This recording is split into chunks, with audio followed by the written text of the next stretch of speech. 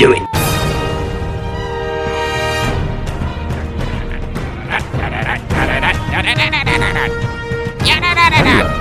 General Kenobi. On auto, Charles.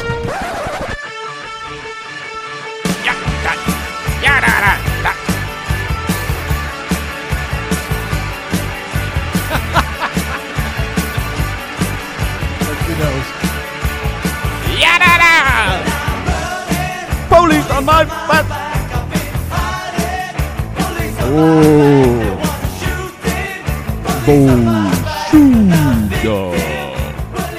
First appearance of The Clash on the Clone Cast. That's good stuff. Did you know that's a cover? No, I found that out today when I was downloading. I almost used the original, but I was like, nah, we need something a little heavier. Yeah. Something to get it going. How's The it going? Clash is that one band that I remember trying to get into them, but I tried to get into them too soon. Yeah. I listened to the entire London Calling album and was like, no, this isn't for me. Yeah. But I was like 19. I got the Essential Clash in my early 20s, and I was like, this is good, but I never got into like full albums. Yeah, but then once I crossed like 30, I listened to them and I was like, what the fuck have I been doing? Yeah. This is fantastic. Oh, Little Train in Vain. Yeah. I don't understand how they're considered punk, to be honest. Yeah, I know. A lot like Train in Vain, Rock the Casbah, Should I Stay or Should I Go? They're like big hits are very far away from punk. Yeah, they're like pop rock. Yeah. It's like Beatles shit, man. But they are the ones, they were my gateway drug into like new wave. Like they are the ones that got me into like Elvis Costello. Are you a Joy Division fan? Not deep Joy Division fan, but they got one or two songs that I really enjoy. How about Depeche Mode? Same thing. Duran Duran. No, like Joe Jackson and Elvis Costello. Yeah. Oh, yeah. Yeah. I'm thinking synth new wave. Yeah. So I guess they're slightly different. Not as much synth in Elvis Costello. Oliver's Army. Ooh. Oh, Yep, that is a tasty treat. We'll have to use that one of these episodes. Oh, but it's got naughty words. We just gotta wait. We just gotta wait for a Jedi named Oliver, and that'll really set us up. The Big O. I hope we get a Big O. That'd be cool. Call him the Big O. That'd be dope, wouldn't it? I had a cat named Oliver. Remember Oliver and Company? Oh yeah, That was a great movie. yeah, Oh, man, that had that Billy Joel song, Why Should I Worry? yeah. Oh, that's a good one. Why can't Billy Joel write all of his songs like that? Billy Joel is the most hit or miss guy for me No ever. shit. Ever. Every once in a while, I'll get a song on like Sirius or something that comes on, and it's like, who the fuck is singing this? And I'll look and it's Billy Joel. Yeah. Like, get the fuck out of here. This is a good song. At his best, he's like Elton John. Yeah. At his worst, for me, he's Huey Lewis. Yeah. Like, you like Huey I Lewis. love though. Huey Lewis. I hate the fucking Oh, news. Scenes from an Italian Restaurant. Oh. No, that's a Billy Joel song. I not a know. Huey Lewis I song. don't like it. You don't like Scenes from an No. Italian Restaurant? I do not. Bottle of red? No. Bottle of white? No. All I also depends. don't. What was the other one? All depends on your appetite. Oh, God. What's the one? Miami. What's that one? Miami 20. No, that's you're thinking of New York State of Mind. Well, there's New York's, but he's also got a Miami song. I'm joking. I don't You're like obviously New York not State thinking of Mind that. either. I don't like that song. I don't know the Miami one. Okay. One that did grow on me, though, in the last year was My Life. My Life's good. Yeah, the bridge started to get to me, and I was like, okay, I like Yeah, this yeah. now. I still recall. Yeah. Yeah. Anyways, we're off topic. There is a I got once I bought the new car, the new used car, I got a free trial for Sirius, and I found a yacht rock station on Sirius, and Yeah. I like plugged that in right away. that is my favorite genre.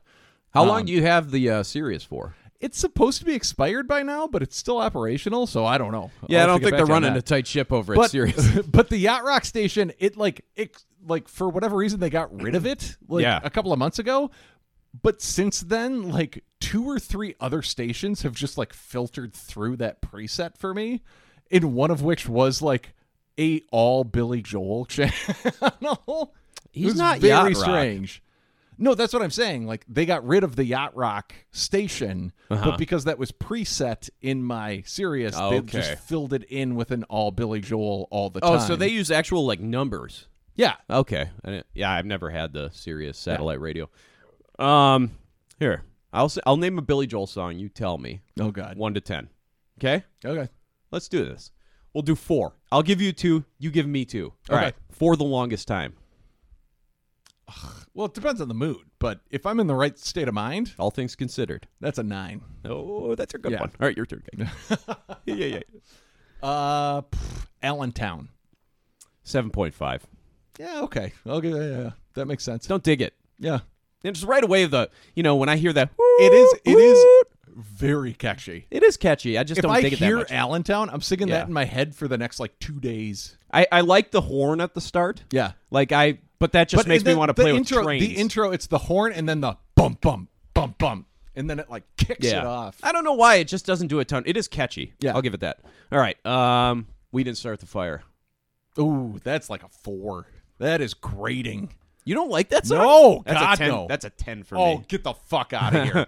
Oh. What are you giving Scenes from an Italian Restaurant then? Like a 7? Get the fuck out of here. What? I don't like it. That is way better than We Didn't Start the Fire. If he called it Scenes from Olive Garden, I might like it a little more. Oh, get the fuck. Oh. Everybody likes Olive Garden. Well, he is vague enough. Your turn. Yeah. He could be talking about Olive Garden. Give me another one. I'll do it for you. River of Dreams, 9.5. All right. Let's move on from Billy Joel. This is not a Billy Joel podcast. Only the Good Die Young.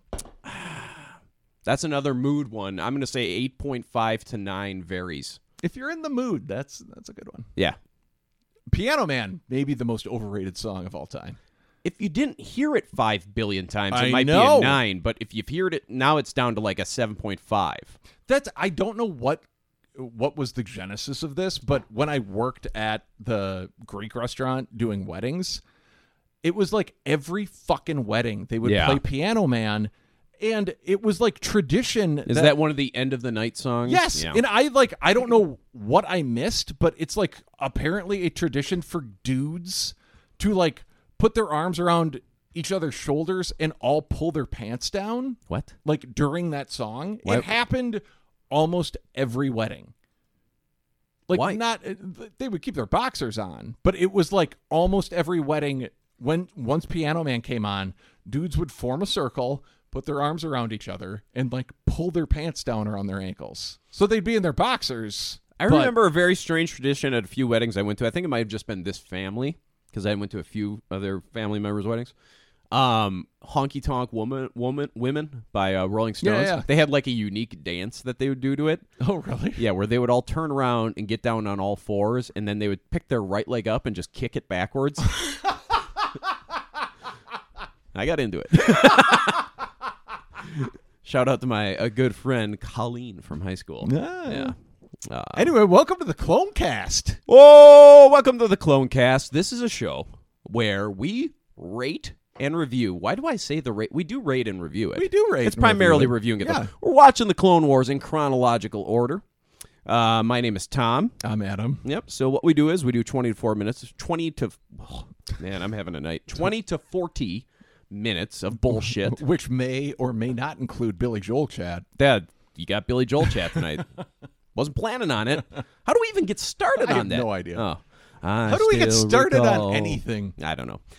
But yeah, we bullshit for 20 to 40 minutes. We got a couple segments that we do in the early going, but then we get right into that episode. Right in there. And we review it. Play little clips from it. We riff off it. We laugh. We cry. We cried a lot a few episodes ago. Oh, my lady. Oh, we have a good time. Oh, we get by. We get by. And this is the Star Wars podcast of record, by the way. You're putting it out there again. No, I feel strongly in this podcast. We got some diehards. I'm a fan. We got some diehards. Yeah. Diehards can't be wrong. If you have diehards, you're doing something right. Yes. Fuck you. What's a popular one? Star Wars Minute. Yes. Yeah. Fuck you, Star Wars Minute. What's the premise of that again? They watch the entire Star Wars saga 1 minute at a time. And they do a podcast full about it. episode on the minute that they watched. Yes. Full episode, which last time I listened to them, they were averaging like 20 to 35 minutes, which, gotta say, that's a very digestible episode. I gotta tell you something. I think we could do longer on a minute of Star Wars than they can. Oh, we absolutely could. We should try that. Doesn't mean that it's a good idea. No, but we should try the Clone Cast presents Star Wars Minute. If we ever do a Patreon, that could be a bonus episode where we just completely just take their idea. Are they with Spotify now? Because we would get so sued. We'll just call it something else. All right. We'll call it the Uno Minuto. It'll be great. I could go for an hour on a minute of Star Wars. Oh, especially if you get a guy in the background that just does like a side eye or something. We could build a whole backstory for him. I am fully confident in our ability to just talk endlessly about any mundane bullshit. So we like the sound of our own voice. we do. We dig. Now, we were mentioning now Ahsoka, the Black Lab doggy. She was really hyped before this record, just jumping up on me, and I was just like, oh, this isn't good. But you're like, she usually just, as soon as we start talking, she just chills right out. And sure enough, the music hit, and I started going, right da. She plops down right there. She's just laying there. She's taking a little nap now. Yeah. What a great dog. She's the best. She really is great. I love when, whenever we're recording, every once in a while, she'll get up in the middle of it. And she does that thing that I love when dogs do, where I'll be sitting with my hands kind of in my lap, and she'll just push her nose right in there, my wrist to be like, "Come on, what are you doing? Yeah, pet my head." You give her a little pet, and then she just goes lazy down again. She's very interesting. Yeah, she's getting a little husky. Oh yeah, didn't you say you're putting her? I'm trying to cut back. I'm not giving her scraps and stuff anymore, and I'm giving her less milk bones. Okay. Yeah, she got to drop a few pounds. I mean, she was pretty skinny when I got her. Shelter dog and. So, but she bulked up, she got healthy weight, and then she just kept going. Yeah. Yeah, So, yeah. We just recorded last night. We did, but I think we got enough here, and we got some more of these letters coming in. Yeah, we did. What do you want to do first? We got 2 segments that we got to get out of the way. Well, let's do listener appreciation, and then let's get to our segments. How about that? Yeah, let's do that. Let's do listener appreciation. It's only because I'm so in love. No. Okay, it's only 12 minutes in, and we're already in listener appreciation. Yeah. That's a record. It is a record.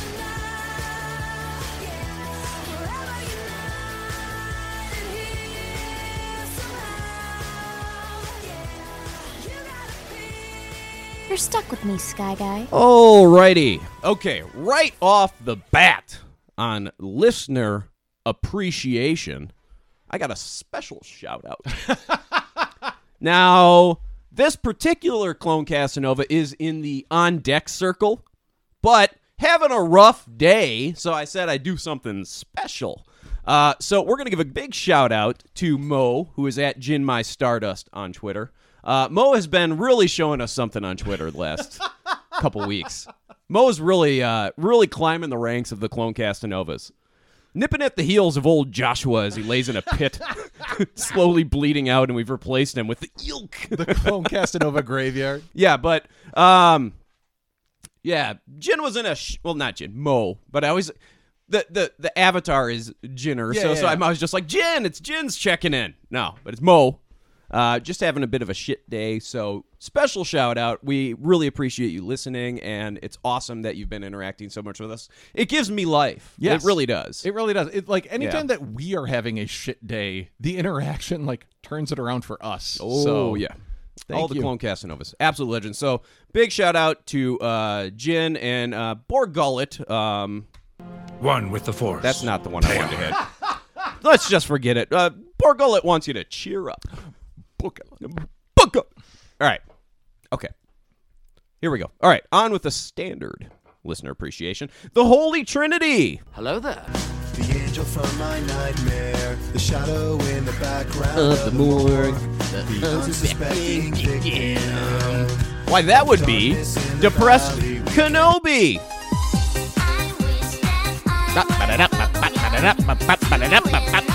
The Athorian Historian.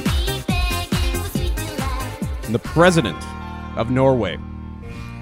The one. The only. The first. You'll know. Diplomat. The diplomat. The diplomat. The architect of the Nordic body. We need to have like a G20 summit of all the international Clone Castanovas. You know? We would just solve all of the world's problems if it was just us in charge. Yeah. Yeah. We would. We would solve a lot. You know, a lot of these politicians could learn something from watching the Clone Wars. They really could. They could see how bald-faced idiots, just the bald-faced lies that we see. Yeah. Well, we see you. Oh, this episode especially. All of a sudden you turn around and you're like, holy shit. Yeah. This is the Fugitive episode mixed with, like, the Epstein trial. The Epstein trial that didn't happen because he killed himself. I'm using the Quote, unquote. Quote unquote. All right. Alrighty then. Okay. Eliza, a.k.a. What? I'm sorry. One of my favorite things to do, our conspiracy friend, one of my the joys in my life is looking at him and as sincerely as possible telling him, no, I think Epstein killed himself. Yeah, I do. I don't think he killed himself, but Yeah. saying Just to fucking with him him? in the face, like, no, I don't think there's anything more to it than that. He was in prison and he hung himself. And just watching him like short circuit, it's joyful. Have you been watching the Ghislaine trial at all? No, but I've been Keeping up on listening to QAnon, and they're doing like a The QAnon Anonymous podcast? QAnon Anonymous. Yeah, That's a good pod. it's really good. Yeah. Bryce and Liz, Oh, that's True Anon. or TrueAnon. Yeah, sorry. there's True Anon, there's QAnon Anonymous. I haven't listened to QAnon. Neither Anonymous. of those podcasts need our promotion. They're both making probably like $50K a month. Yeah, but both of them are great. So Yeah, they're very informative. yeah, Yeah. QAnon. Yeah, there's QAnon Anonymous and then TrueAnon. I listen to QAnon Anonymous. I occasionally listen to True Anon. I've been listening to TrueAnon more and more, and TrueAnon is doing a. They're day- like literally in New York for the they trial, are right? attending the trial and doing a day by day. Oh, man. All righty. Yeah. That'd be a good podcast to check out. Yeah. Yeah. Okay. Alrighty. Where are we here? Yes. Eliza, a.k.a. Drop of Magic on Twitter. Sorry for interrupting, Eliza. It's all good. Jelly, you are a bold one, the official artisan of the pod. Like to paint, like to draw. yeah. Come back, Jelly. All right. Celine in Perry, the Parisian princess. Jules at El Davio, the royal subject. Yeah. Liv, a.k.a. Darth Clink. Liv is gatekeeping me still. Just kidding. I'm fucking... Liv is not Liv is actually... the official gatekeeper of the pod. Not actually gatekeeping. But that'd be fun. Yeah. Let us know, Liv. Do you want to be Darth Clink, the official gatekeeper of the pod? Yeah, tell us what we can and cannot get into. Yeah, I like it. Yeah. I dig. I test. But they dig. They test. Alrighty. We got an official retweeter of the pod. Did you know that? Oh, where? you ain't ready. Let's check in with the rural farm boy. Traveling through hyperspace ain't like dusting crops, boy. Dot, dot, dot, dot, yada, dot, dot. Yes, rural farm boy, the legend, the absolute Star Wars Twitter legend. Yada, dot, yada, dot, yada, dot.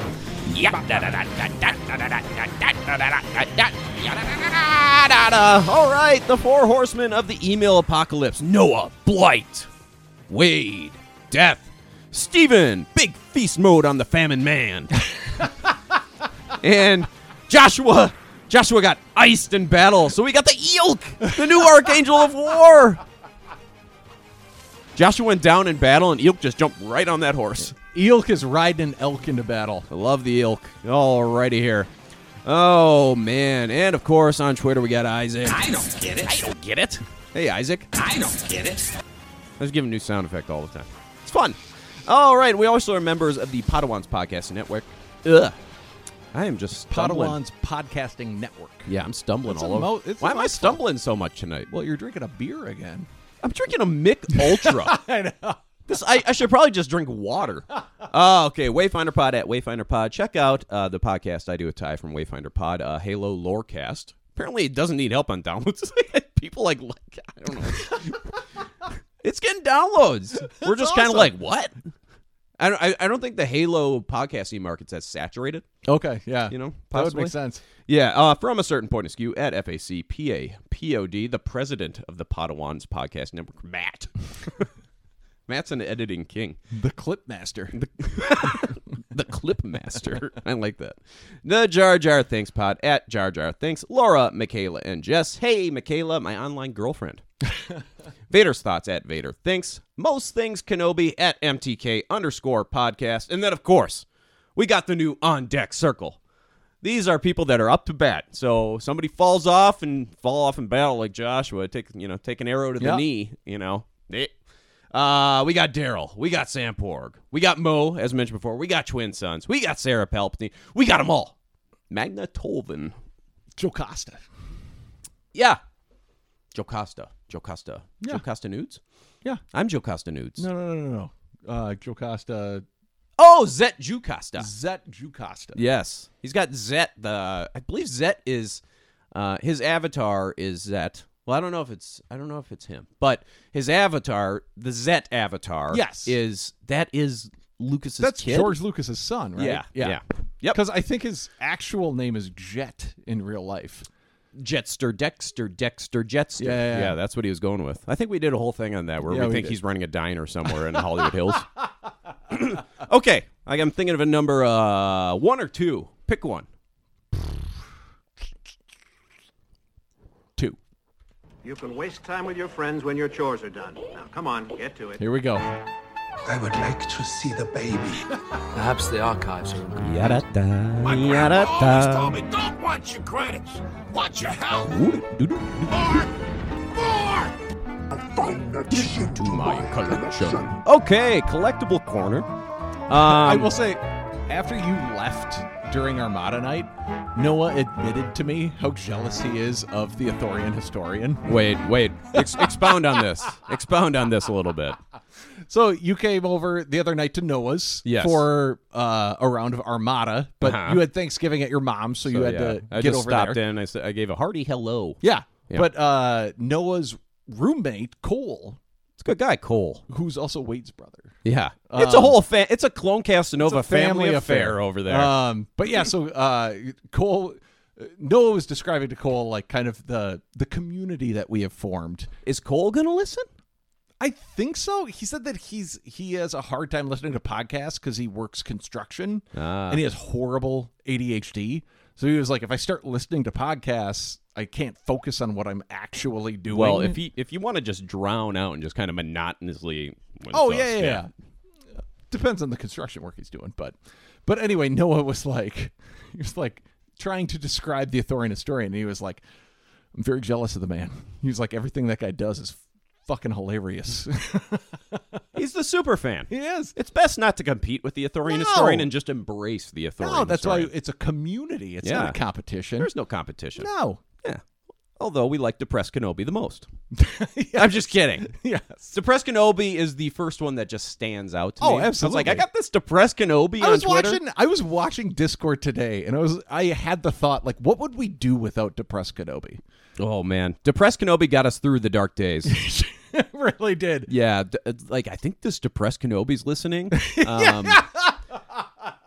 And also, Steven was the first email. Yep. Steven was the first email, which we were just blown away. Blew our minds. Yeah. So Steven and Depressed Kenobi will always have like a special little place in the cockles of our heart. But no, it's all love for everybody. It's equal love. It's like a parent with their children. Only we're the children and you're all the parents. But we all you don't love anyone more or less. It's just a different kind of love for different people. Yeah. Like Noah likes to troll me sometimes. So it's like and I love to watch Noah troll you sometimes. Yeah. You know. So yeah, I mean, but we all have unique relationships, but it's a community, baby. Yeah. And the uniqueness brings us all together. Now, the Ithorian historian, the man drinks a lot of whiskey. He smokes a lot of weed. Playing Halo with him, you could just hear him like hitting the bong, like in between every round. I'm like, sir, God, I wish I played Halo.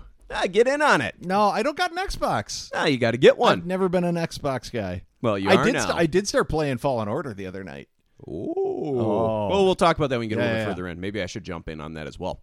But Collectible Corner, the Ithorian historian he made that for us. Yep. Yeah. It was a hell of an intro. It is. It was a hell of an intro. So yeah, I did pick up the AT-ST from The Mandalorian, the Lego set. It is a cool set. It is. And it's only a $40 set. And the reason I got it, though, mainly, I do like the AT-ST. I think that would be a fun build. But the reason I did get it was because of the Cara Dune minifig. Now, I'm no Gina Carano stan, but it's a unique minifig, and it's the only one that's made. And I don't know, just shot in the dark. I don't think they're making any more. And that set's going to get retired soon, so I picked it up. Yeah. Well, and I also bought a $20 Darksaber that's a total piece of shit. I do think, like, anything with Gina Carano on it is, like, skyrocketing in value. Like, I was at Hot Comics the other day, and how much was that Black Series figure going for? It was, like, probably $100. It was over $100. Yeah. It's crazy. They're not producing anymore, and that character is definitely not making the rounds again. Yeah. So it's very unfortunate. The way that they were setting her up, like she's from Alderaan. Yeah, I mean, they're going to do Rangers of the New Republic, too. That would have been a cool series. It would have been great. Yeah. I don't know. I think we might be hearing from her a little bit later. Oh, yeah. Actually, in the next segment. But yeah, so that's my little collectible corner there. So I ran over to Source Comics and Games, checked them out. They have these like little, I sent you the picture. Yeah, these little mini Black Series. I've seen those at... Very strange. I've seen those at Nerdin' Out before. They're not great. No, they suck. They look terrible. They're too small. They're too small, and the paint quality on them just is terrible. They look horrible. Yeah. The Luke one looked okay. It was Luke from The Last Jedi. I almost got it just because it looked okay, and I do kind of want like a Luke Black Series of that ilk. But it was, I don't know, I just couldn't justify it. Yeah. They're only $10. There was like a whole clearance section of Star Wars stuff that they got all for $10. So there's some stuff there, you know. Any other Black Series? I did not see a single. Those are the only Black Series at all that I saw there. Every time Source does not have Black Series. I was going to say, every time I've been to the Source, I've not seen Black Series. I've seen like older. Yeah, they have like a lot of the Phantom Menace original Hasbro toys. They have a lot of the Power of the Force toys. Yeah. But they overpriced the shit out of them as well. They do, yeah. Like I remember I bought some there, and this is like when we started. They were selling C.O. Bibble for like $45. Yeah, and you got them for like what, 12? Yeah. Yeah. No, I bought a couple there for like $15. And I was like, it's not $15, whatever. But then I go to like Hot Comics or any of the other collectible stores that we've gotten into, and they're like half the price. Yeah, I think I just picked up a Adigalia figure that was $5 from Nerdin' Out. Oh, it's like 25 there. I remember looking at it at the Source, and it was like at least $20. Yeah. Yeah, I saw it there today. Yeah. Yeah. I don't know. It's a very large, it's a cool place. It's a really cool place, but it's definitely more geared towards gaming and comics than it is collectibles. Yes. I mean, they have a fair share of, they have collectibles, but it's, there's a hell of a lot of comics. There's a gaming area for people. They have like tournaments and Magic stuff, and I'm sure they got like board game night and stuff. Since we've started getting in more and more to like collectibles as we're decorating the studio, like I've realized that collectible stores, there's like a ratio. Like I imagine a pie chart of all of them, and it's like everyone has cards, games, collectibles, and comics. Sure. And like the size of that piece of pie is like shifts depending on each store that you go to. Yeah. Like Cedar Cliff, the piece of the pie that's collectibles, that's off the charts. Their comics section is an insult. Yes, it is. I'm like, I don't expect them to have a ton of comics, but he just like throws just like in the middle of the store. Yeah, I think he might even like pee on it. Yeah. It's just like this corner where it's just like shit is just shoved there.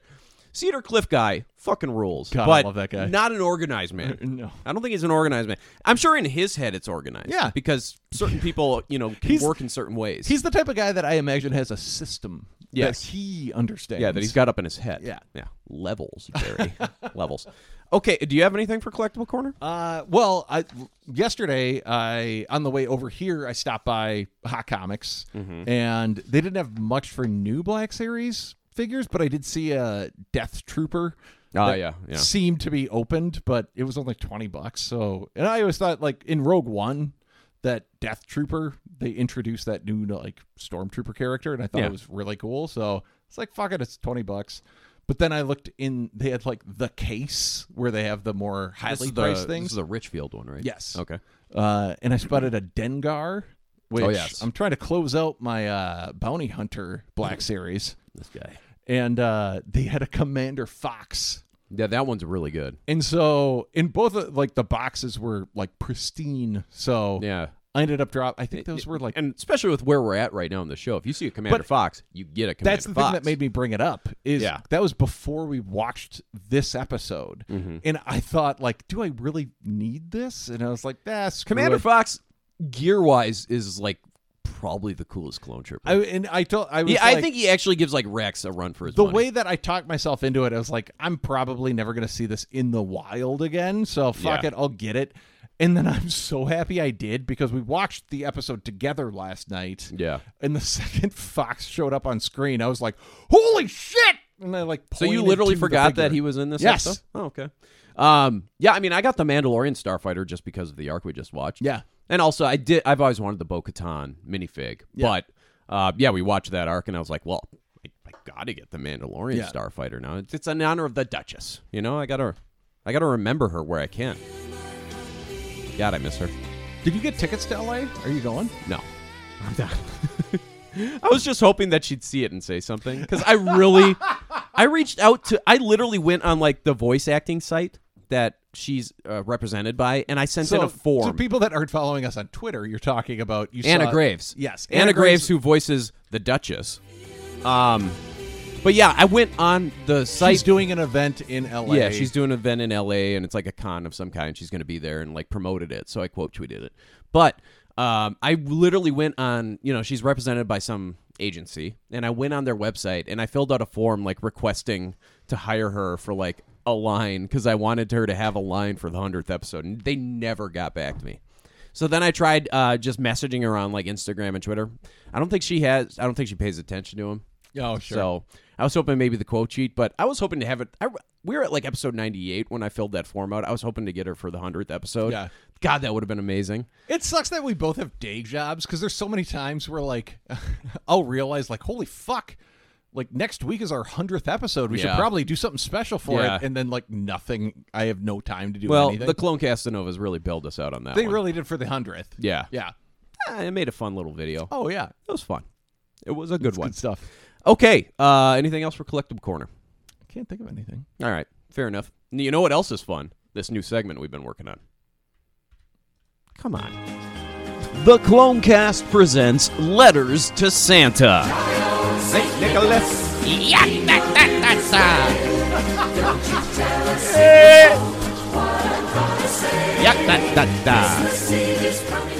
Okay, so Letters to I Santa. love the fact that last night you told me I think that's my favorite Christmas song, and I've never heard it before you played it for You've me. never heard Jolly Old St. Nicholas? Well, I've heard it, like, but never to this the Ray Conniff. degree. The Ray Conniff singers. Yes. Oh, it's a good one. Yeah. The only problem with it, it's only 1 minute and 45 seconds long.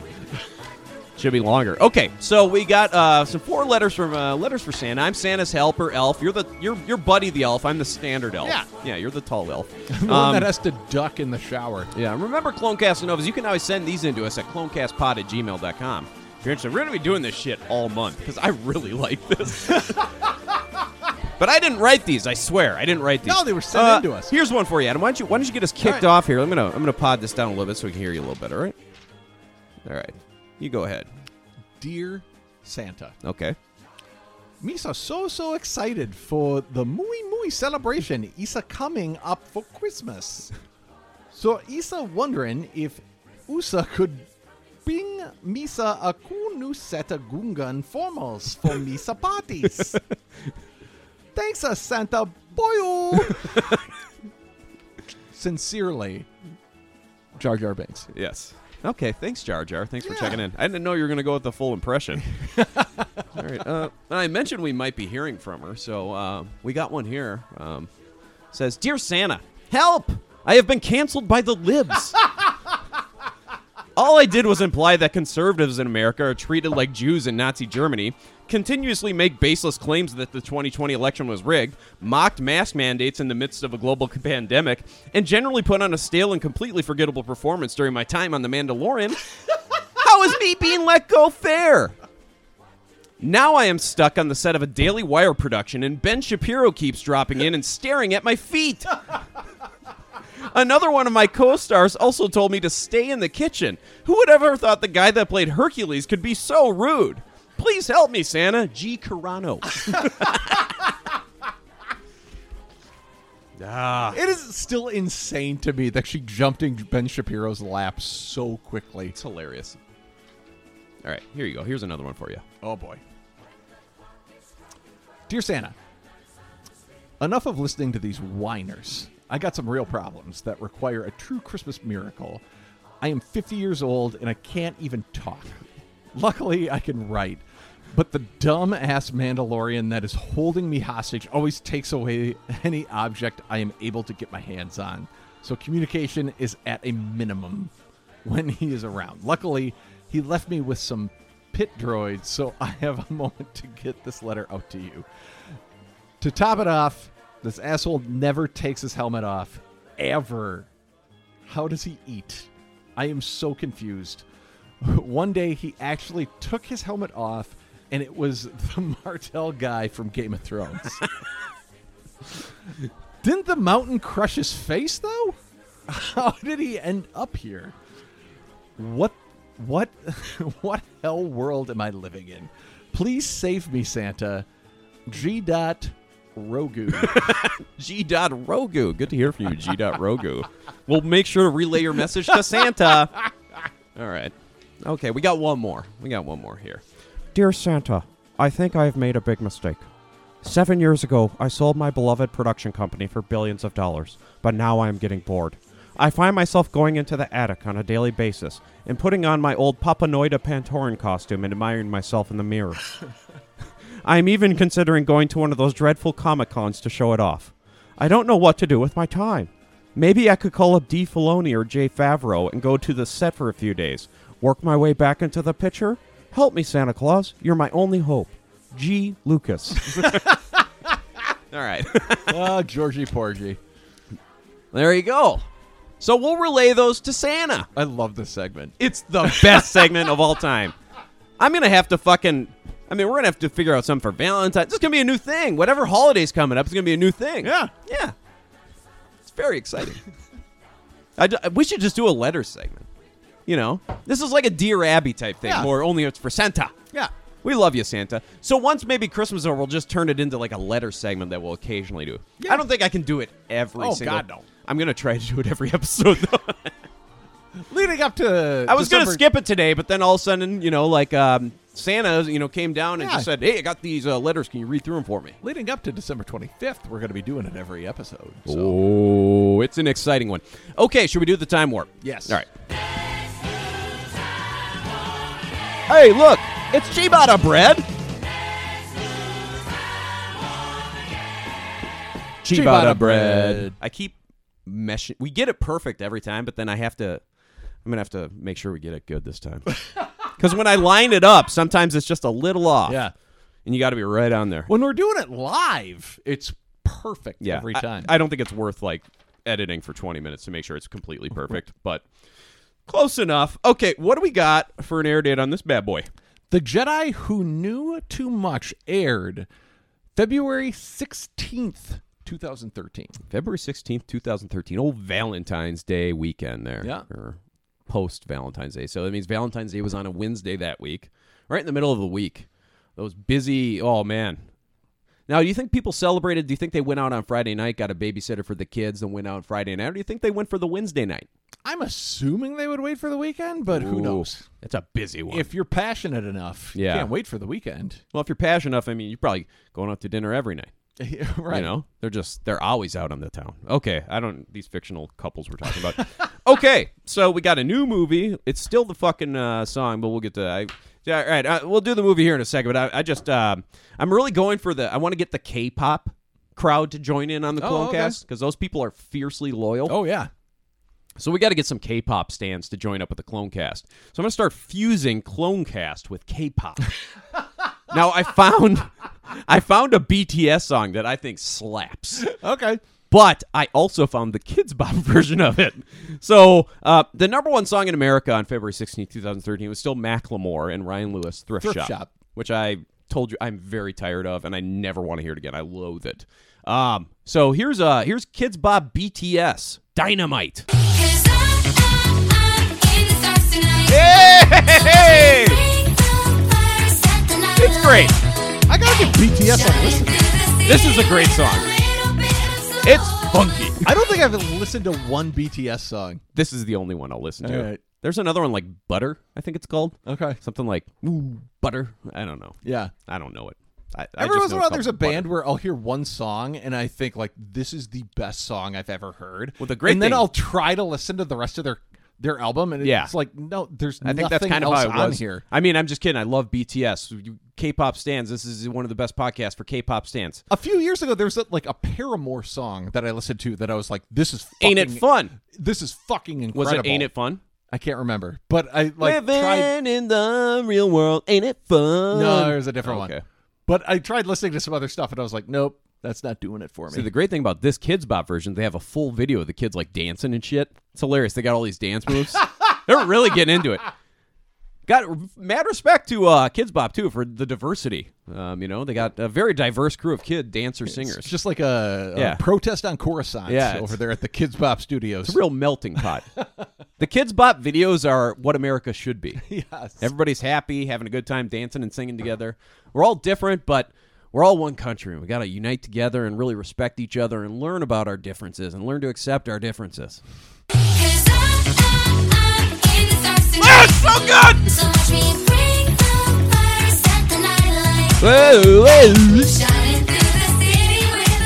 Okay. All right. I got to calm down. The Bith Shopkeep. That's a gift that's going to give for a long time. If that didn't have such pronounced background music, I would suggest including it into the intro. Yes, you can't get past those strings. If we could isolate that would definitely go into the intro. I'll reach out to the Kiner brothers. They did the music. I want to know what Aliuto means. There? Because he's pointing too. Hey, she's up there. Yeah, something like that. Okay, we do have a new number one movie in the country, though. Another 1 week one. This is, I wouldn't even say it's a reboot. It's a sequel that came very late. Okay. To a very popular action series. And one of the questions surrounding this action series, is it a Christmas movie? Oh, so it's Die Hard? Yeah.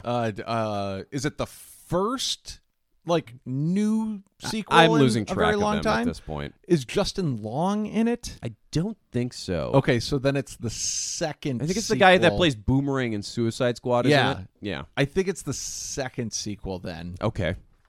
It's called A Good Day to Die Hard. Yeah.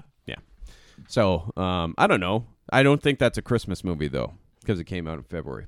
Maybe it's a Valentine's Day movie. Well, the original Die Hard is indeed a Christmas movie. That's a big debate. Yeah. No, I am completely on the side of it being a Christmas movie. It takes movie. place during Christmas season. Yeah, and so you see Christmas decorations. There's Christmas decorations. There's some Christmas themes in it. Yeah, so it's a Christmas movie. Okay. It is. That's one movie. When's the last time you watched the original Die Hard? I don't know, it was 5th grade. You should revisit it. It is. I heard it. Yeah, it's good. It holds up. It is maybe the perfect movie. And it has Alan Rickman. It is paced perfectly. Bree's mom, who I think has fallen asleep in every single movie she's ever watched. Yeah. We had Bree's mom and dad over last Christmas to we're like, hey, come over. We'll make dinner and we'll watch a movie. And Bree really wanted her dad to see Die Hard because he had never seen it.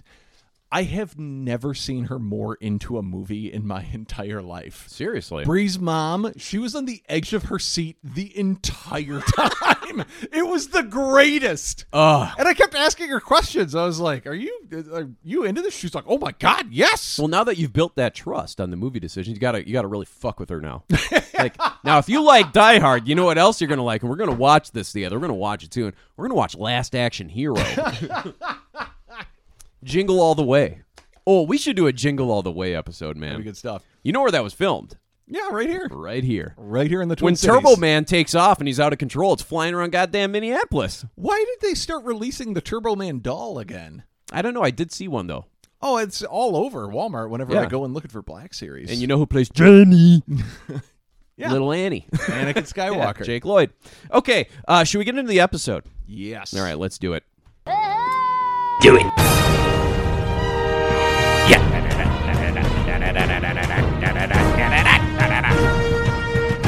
Hello. General Kenobi. On auto, Charles.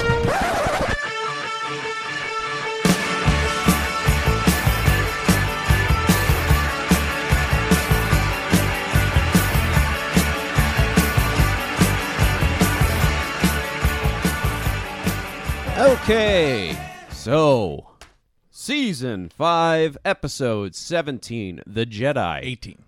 18. Why did I write down 17? Don't know. My bad. Let's do it again. Season 5, Episode 18, The Jedi Who Knew Too Much.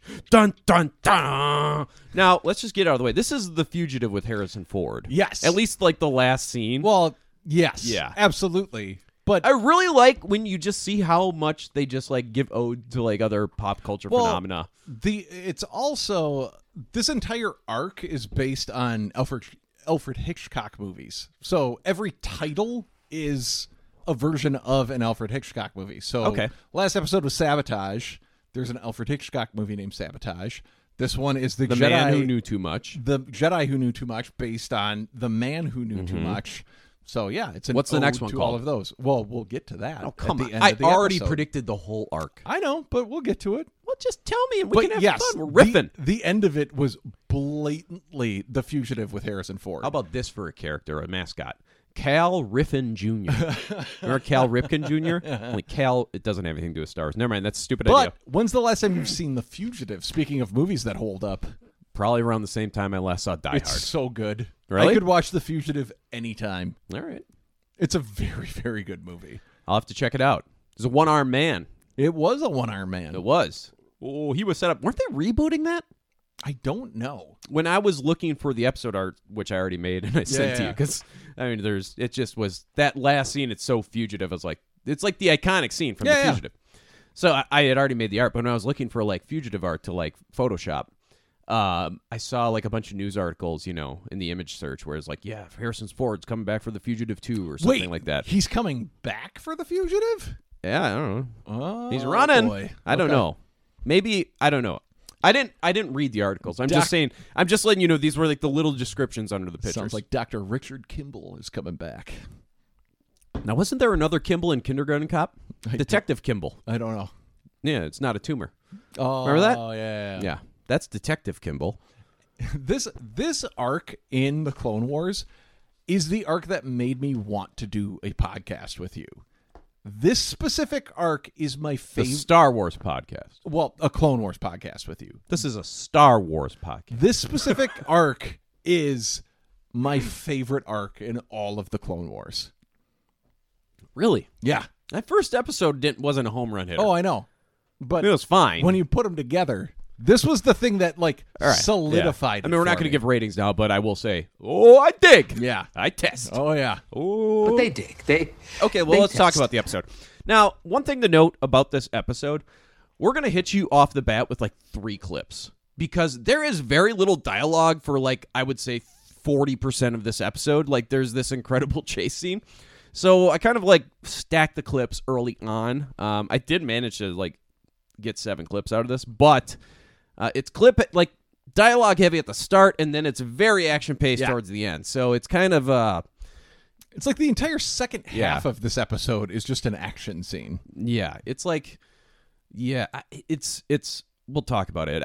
It's going to be one of those ones though where like it's going to be one of those like it's a continuous scene that you need to see. We can describe parts of it to you, but you have to see it to appreciate it. It is so well animated. It's so well done. So well directed. Yeah, we'll talk about it when we get down there. Okay, so where we start off, last episode, there was an explosion at the Jedi Temple. They ended up arresting Letta. They gave her an unnecessary last name. In the Letta Targan. Yeah. Tardin, something like that. So they arrested Letta. She had spiked her husband's food with nanodroids that exploded, and they found out that it was her. But they kind of left it like, she did say this line like, you don't know what you're dealing with here, the forces or something like that. There's something bigger. There's something bigger than just me at this. Like I'm kind of like the patsy. She's the Oswald. It is what it is. So we start off though with a scene where they're having a funeral for the fallen Jedi. There's 5 Jedi, I believe, that fell. You don't see them, but they're covered in cloth. It's a very regal setting, and there's a lot of dignitaries surrounded there. Was the other 4 or 5? I can't remember. Looks like 6, maybe. 6, okay. But Yoda is going to give a little eulogy here, and we're also going to have Ahsoka talking with Barriss, one of our favorite Padawans from years past. I think that was back in Season 2. Yeah. Last time we got much of Barriss. But here we go with our first clip. One with the Force, they are. And our job it is to remember that we will, in time, also pass on. Luminous beings are we, but temporary vessels our bodies are. And we shall all find ourselves here, in time. A moment of silence, I ask, to remember and to move on. You were close to one of them? Tutsomara. We trained together.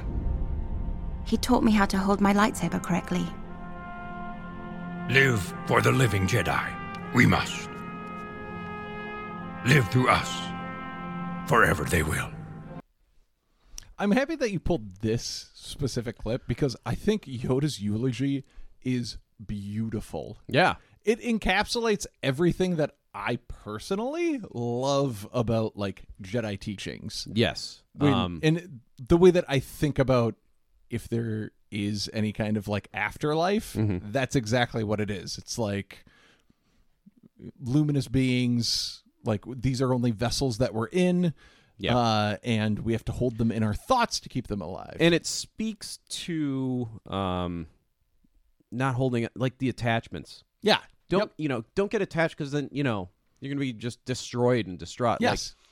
Like, grief is fine, but you have a life to continue living. Yes. And that's how you honor somebody. And just because someone is gone, like physically, does not mean they're gone from you emotionally. Yeah. And as long as mind. somebody's with you in that way, then they're not really dead. No. If you they carry live somebody on with you forever. Yeah. And, kind of, I know we're into the episode review now, but I am reading the Revenge of the Sith novelization right now. And I've heard that... So, let's do this quick. Right. The sacred Jedi text. Oh. A little impromptu book corner here, huh? Why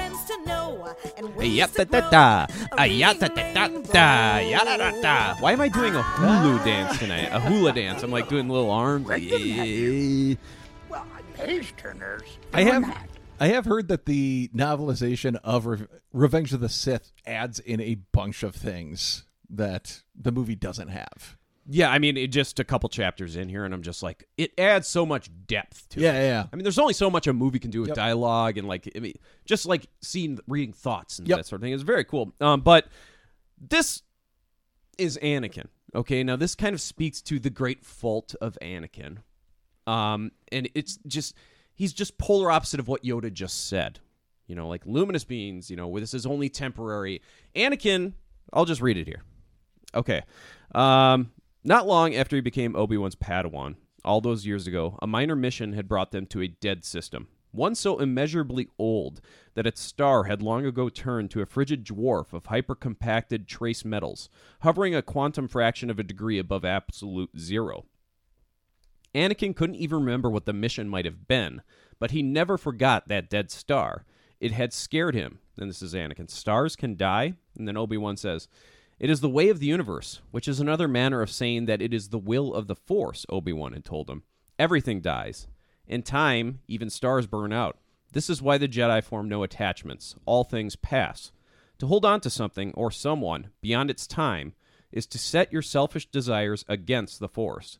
That is the path of misery, Anakin. The Jedi do not walk it. That is the kind of fear that lives inside Anakin Skywalker, the dragon of that dead star. It is an ancient, cold, dead voice within his heart that whispers, all things die. That's the complete opposite of what Yoda just said. Oh, absolutely. Yoda has fully accepted the non-permanence of life. Yep. Anakin cannot accept that, and it is his downfall. That's the one thing that... So I, for some reason, am oddly comfortable with things that are beyond my control because I just don't think about them. Because I remember you told that story a few episodes ago about the girl that you gave a mental breakdown to. You're like, hey, you know what I thought about the other day? 120 years from now, all new people. All new people. Everyone's going to be and dead. She's like, what do you mean? She just started bursting into tears. Everyone that's alive right now will no longer be. It'll be all new people. And she just... Yeah, done. I introduced someone to their own mortality for the first time. You should really send her a book. You ruined that. You ruined that poor woman. But like honestly, like we are all going to die, and I find it comforting. It's like nobody's going to give a shit about anything that I do. 150 years from now. As a kid, being raised Catholic, I remember probably in 2nd, 3rd, 4th grade, around that time. And I vividly remember this. I don't remember much of conversations with my dad, especially from that age, but I remember this. And I was just like, so, you go to heaven and you live forever up there? And he's like, yeah, it never ends. And I was like, that sounds not cool. Doesn't that get boring? Yeah, I was like, is there like a day where you can just choose to die for a few days and then come back? I was like, but like as a kid, just try to think about like eternity. Yeah. It is, even this day, if you try to think about it, you just get nauseous. Yeah. And I was just like, so you're just, and he's like, well, you'll be having such a great time, you won't even care. And I'm just like, even as like a 3rd grader or 4th grader, whatever it is, who just really has no grasp, no concept, or like doesn't even think about the mortality of life, I was just like, that sounds horrible. So I do not mean any offense by this, because I know your dad is a wonderful, caring person. I do not mean to insult the man, but like that thought process, and I know it's the thought process of plenty other religious people, is the most juvenile, like 3-year-old thought process that is in existence in the world. Is, oh, you're going to be having such a good time up in heaven with everybody that you're going to want to be there forever. Yeah. I don't know. And then you like see an ex-girlfriend that you never got over up there, and she's with her husband that she married. It's like, I'm happy about this. Also, what happens to widows that remarried? Like, if we want to go that route. Well, Adam, I don't know if you've been paying attention to the Clone Cast, but there's this little thing called a polycule.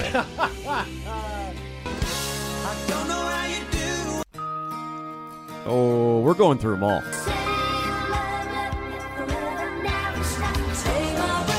Now, I mean, I kind of, it's this whole one soulmate thing. Come on, there's 8 billion people on the planet. There's somebody else you could get along with and lay on top of and thrust your hips. Did you ever watch The Good Place, that sitcom on NBC? Oh, I dig. Did you see the whole thing? The last I remember is when they went to hell, like undercover or something. Yeah. That's kind of like when I think most people stopped watching it. But that's when Netflix ran out when I was binging it, and they didn't upload new episodes for like a year after that. So I just never got back into it. So spoilers for anyone who hasn't seen the last season, but the way that they wrap it up, I think, is very oddly beautiful. And just I'll get to one point of it where like you're in the quote unquote good place for eternity, but they have like this gate that you can elect to go through at any point in time. And that gate basically is, once you pass through this gate, you cease to be. So you're in eternity forever, but when you feel like you are ready, you can walk through this gate and just cease to be. That's crazy. Isn't that awesome? Yeah. It's a really good show. Yeah, and just, I don't know, but at the same time, like, I know you said it was like a juvenile thing, and I agree on a certain extent, but, I mean, if you are in, like, sheer joy and pleasure at all times, we can't comprehend it as mortals, but eternity probably wouldn't be so awful if you're really, like, legitimately just like, woo! Like, constantly. Well, and like, think of the happiest you've ever been if you could just, like, put that on a continuous loop. Yeah. It probably wouldn't get. I don't know. Yeah, I don't know.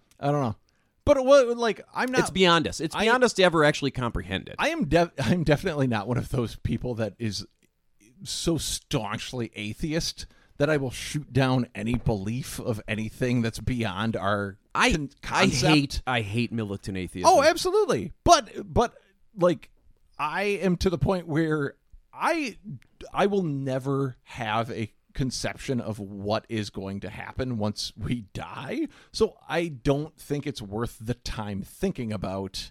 So I just am like, it's going to happen. So you're an agnostic. Yeah. Like one thing that I'm pretty confident though is I'm not going to show up and there's going to be pearly gates and I get to walk through them and hang out with my dead dogs and cats for the rest of eternity. Pretty sure I'm not going to be sitting on a cloud. I need the Rainbow Bridge, so don't deny me the Rainbow Bridge. I know, but It'd be so great. That's the best part of it. You walk up to the Rainbow Bridge, and Sadie runs across, and there's Tigger 1, and there's Mittens and Oliver. I'm saying I don't believe in the human concept of what the afterlife is. I know what you're saying. I don't know. I'm fairly agnostic at this point as well. I mean, we don't need to get... I don't know why we're even talking about this. Well, Yoda's... A eulogy from Yoda. Yoda's eulogy got to me. Yeah, but it is... I mean, it's interesting. It's stuff to ponder, But I'm at the point now where I just kind of say, like, I'm not an atheist. I think being an atheist is absurd as saying, like, oh, I know for a fact that my religion is the right religion, and it is. It's my problem is with arrogance. And I think, like, once you pass a certain point with religion, you become arrogant because you're so confident you know what's going to happen. And atheists are exactly the same way. They are so confident that they know for a fact that there's nothing beyond us. And you're stating things for a fact that you can never possibly know. Yeah. Like, and, I mean... It's like I see a lot of like atheists like doing like, well, the burden of proof is on the religious people to prove that there is a God, and they can't prove it, and this and that. And it's like, dude, like, do you just sit around all day drinking like black coffee and just smoking like fucking Marlboro Reds, and you just sit there and like, oh, I hope a fucking Christian argues with me. Like, but if you want to look at the other side of that coin, there's plenty of shit that science can't explain. And that means the burden of proof is on you guys for that shit too. Yeah, and so I just think it's just what I think it's fair to say, like, I am confident saying that there's something out there that we can't explain or comprehend. Yeah, but I don't think it's like it's not worth arguing over. No, it's not at all. And there's it's. One day, like I don't know, like if you're a really devout Christian or something, and you gain something from that, I'm not going to hate you for that. No. Like, that's fine. Just let people live their life. Yeah, as long as nobody's hurting anybody. Then that's fine. But if you gain some sort of like spiritual awakening from your Christianity, by all means. Oh yes, absolutely. Yeah. Like, I am not speaking ill of religion itself. I know plenty of religious people that find great relief from it and are better people for it. I think a lot of the I do think it's horrifying when I do hear some religious people say that if there is no God, there's nothing stopping them from raping and pillaging and murdering other people. Yeah. That's the most horrifying thing I've ever heard someone actually say to me out loud. Yeah. I love it when they make the argument like, well, why is murder bad if there's no God? Well, if there's no God, what's stopping me from just going around and killing people? I don't know. Society, the moral compass that we've developed over time. No. The only way murder is bad if there was an all-powerful being on day one who said, "Hey, you know what? I don't want you to kill each other." I mean, I don't know, but hey, it's bonkers. It's bonkers. It's wild, but. As long as you can have your whatever belief system you want is cool with me. Just let people live their lives and don't impinge them from being happy. Yeah, But unfortunately, I see a lot of established churches that really do try to prevent people from being happy. Oh yeah, and I like the thing with like pronouns and that sort of thing. I don't understand why these fucking Christians get so like a lot of these Christians get so up in their arms about. Oh my this sort of God! thing. It's just like this doesn't affect you at all. And just think of it this way: if somebody came up to you and you had known them your entire life as Todd, and Todd said, "Hey, you know what? I don't want to be known as Todd anymore. I'm Jim." Think about it that way. Yeah. Would you be like, "Well, fuck you, Todd"? And I'd be like, "Hey, all right, I'll call you Jim." Yeah. If that's what's going to be. Listen, Jim. I got no issues with that. I'll call you Jim for as long as you want to be called Jim. And guess what? If you want to be called Steve, just let me know at another point in time. We'll switch it up. I'll start calling you Steve. Yeah, it's simply, and it's not even, you don't even have to like fully comprehend it at that point. And we're not asking you to just be like, oh, It's just not being a dick. Right. It's just being a civil human being. Guess what? If you are not a dick and you call Todd Jim once just because you're used to calling him Todd, if you're not a dick about it, Tim's not going to care. Yeah. Jim's not going to care. Yeah, you just say, "Oh, my bad." Yeah. It's fine. Things just changes take time to learn. Just be a good person, Yes. and you'll reflect that back at yourself. Yeah. So, anyways, Anakin's scared of everything. We really got off track, but hey, I mean, there's a really long action scene, so we got time to kill. Yeah. That eulogy, it's good fodder. It is I good like fodder, about that and it stuff. is really interesting that I read that Anakin piece today because it is just like it. It's the complete opposite. Yes. Like, it's great for this because of what Yoda said and what Anakin is. And, I mean, everything boils down. Everything here is coming to Anakin turning dark. That's the whole point of this, is to tell this story. Yep. So it really does play into that. Yeah. It's very interesting. It's true, but I just think Matthew Stover, the author of this book, did an awesome job describing his fear there. He really encapsulated, what kind of is Yeah. the internal thing that's pushing Anakin towards Now, the dark side. I believe what set it up, though, is like one of the sons on Tatooine, like the kids there believe that within the sons of Tatooine, there's actually like sun dragons or something. And like, so Anakin, like his whole life, he never thought about mortality of life until that moment with Obi-Wan when like, oh shit, a son burnt out? Yeah. Like I'm sure he comprehended death. Yeah, but there are But you don't comprehend that, like, and think about it. Our sun will burn out someday. There are certain you don't think about it, but it will. There are certain things that certain people, if you don't think about it, just assume that they're eternal. Something like a sun. Yeah.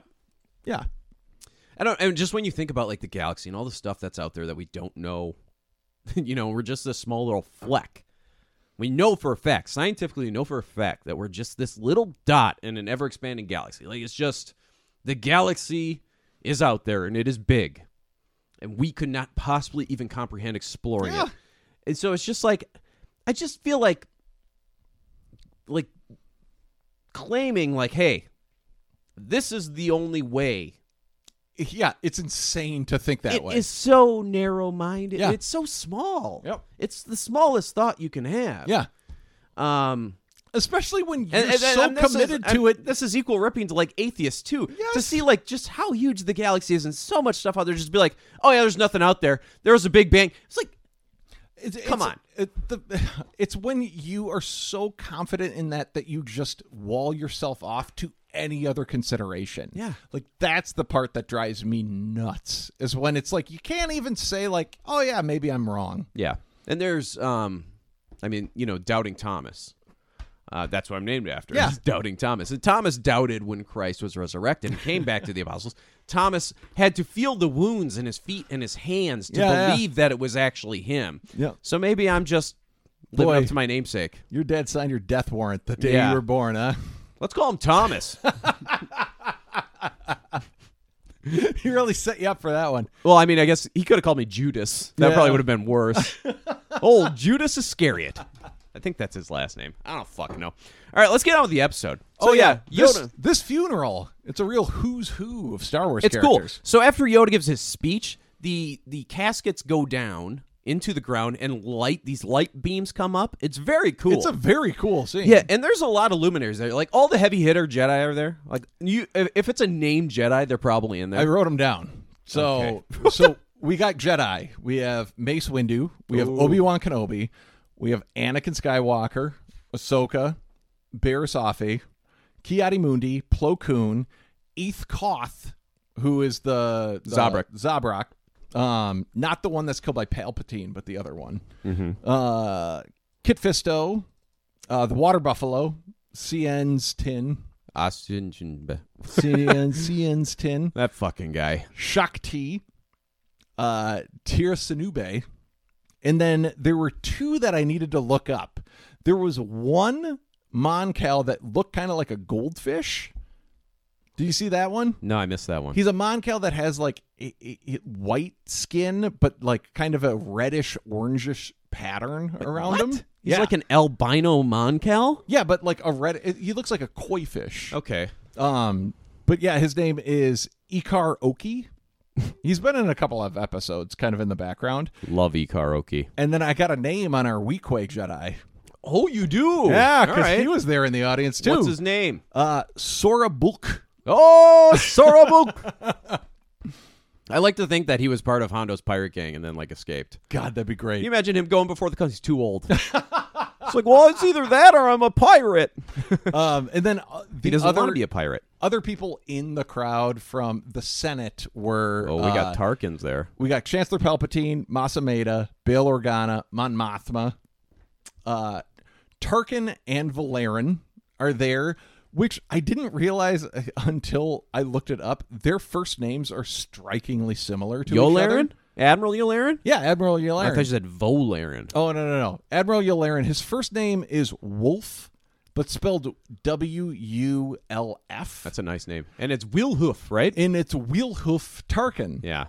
The So Wheelhoof. seeing them next to each other. Yeah. And then there's another Admiral, Coburn. Oh, Coburn. Yeah. I remember him because I was like, who the fuck is that guy? Yeah, Coburn's next to them, too. And I Okay. think Coburn is Plo Koon's guy, if They I'm not only mistaken. showed him once, and he had a random line. I was like, they just threw this guy in there. Who the fuck is that guy? Yeah. I remember I said something about it. Okay, so that's your audience for yeah. the Jedi funeral. So after that, they're this is at the temple itself, and they leave the I don't know, what do we call it? Cathedral. The cathedral, I guess, yeah. So everybody's leaving the cathedral, and you see people just walking through the great halls of the temple. We do see Ki-Adi-Mundi trying to chat up Aayla Secura, from a distance. So let's give him What this. brings you to hedonism that many times? The wild women, the wild women, the ripping and the tearing, the ripping and the tearing. There's another line in this book that I'll have to go back and find next time we talk about Ki-Adi-Mundi, because there is a line there I was like, okay, that part is not it. There's something about like the wisdom of Ki-Adi-Mundi or something like that when he was describing various Not Jedi. accurate. Yeah, he's not right very often. I think we talked about it in the last episode. The other thing that I love... It's known. Like, Ki-Adi-Mundi, every time he says something, the exact opposite happens. Oh, yeah. There's plenty of stuff on YouTube about that, too. Yeah. The other thing that I thought was hilarious is the second that Yoda says a moment of silence now to remember those and Ahsoka move starts on. talking. The second he stops talking, Ahsoka starts talking to Barris. Yeah, like, oh, you knew one of them? And what was the name of the person? I don't know. I wrote it down.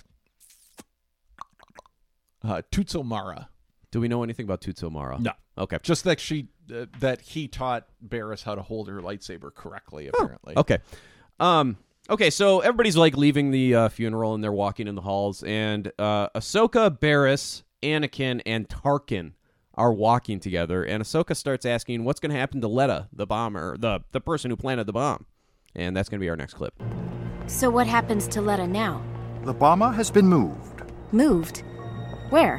Why should she be moved? The Republic military has taken her into custody.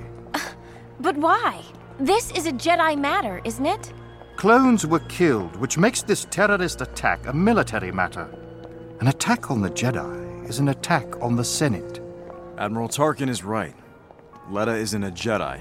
It's not for us to be judge and jury over a citizen of the Republic.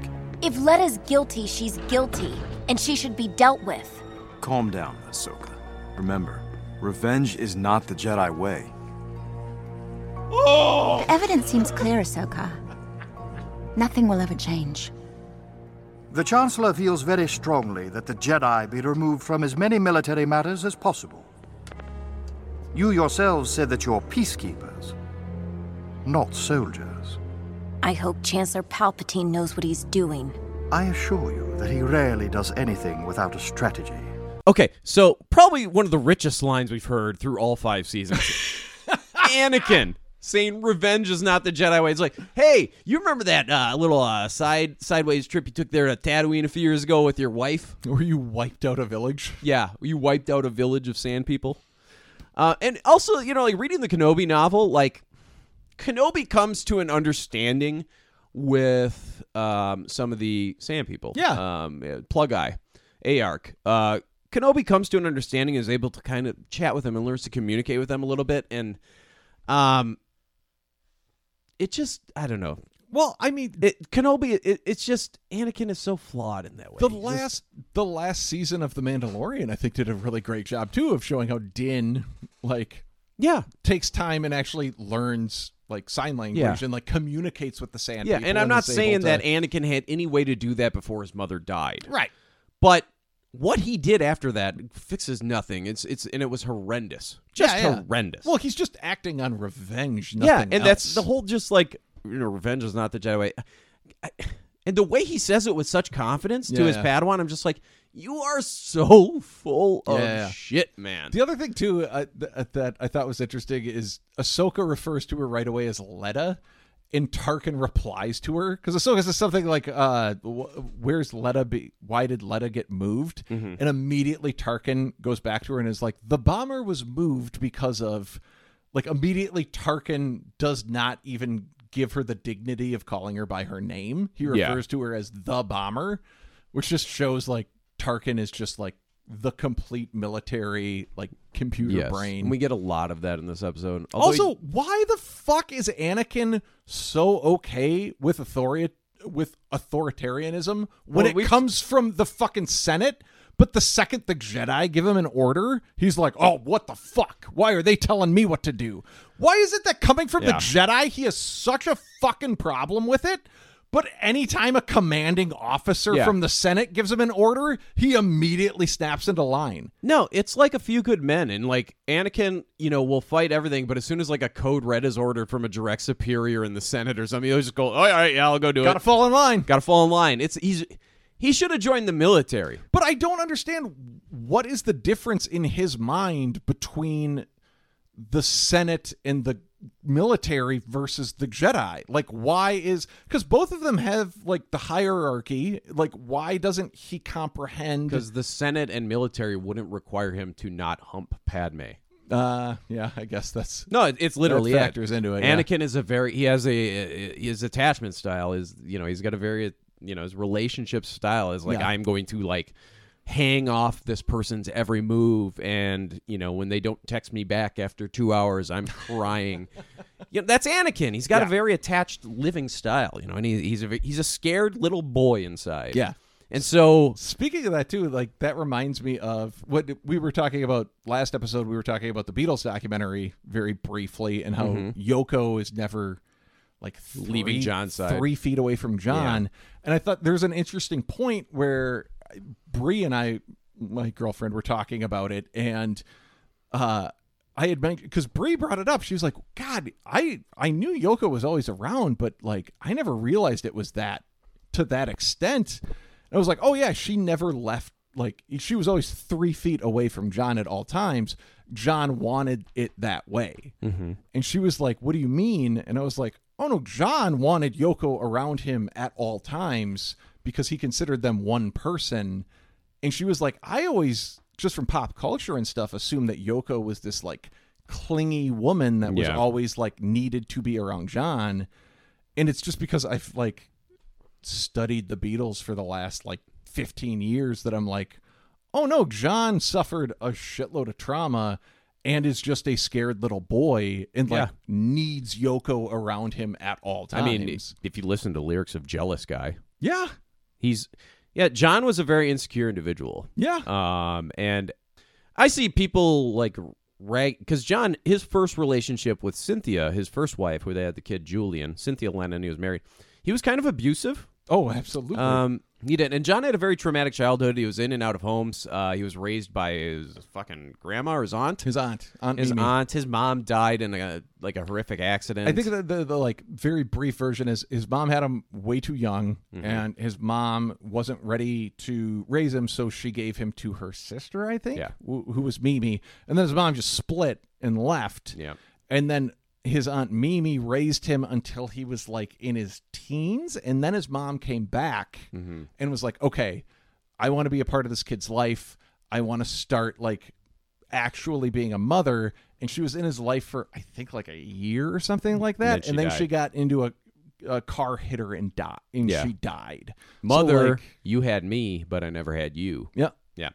But John had a lot of trauma. That kind of trauma can lead to his opinion. But what I'll say, and what I was going to mention this, because Lennon his personal life is viewed as problematic these days, and there's a lot of people who just like, well, fuck John Lennon, and I can understand that viewpoint. But I will say this for him, like, the last 5 years of his life, he grew up a lot. Oh, yeah. And he became a really good father. He became a good husband. I don't know.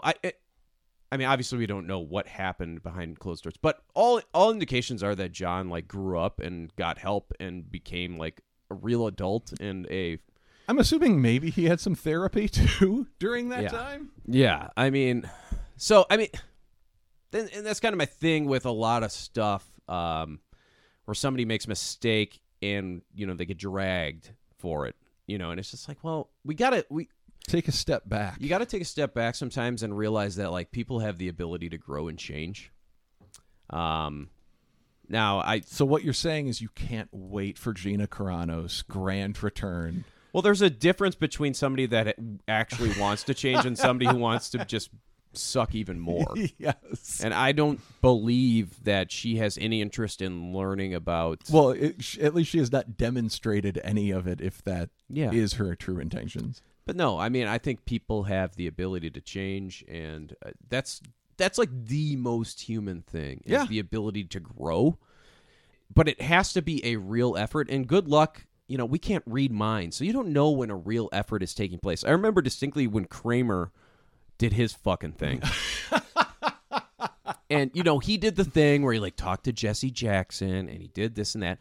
And I don't know, it may have all been in good faith, and he's like, wow, I do have some anger that I need to deal with, and I don't want to have that anger, and I feel awful about what happened.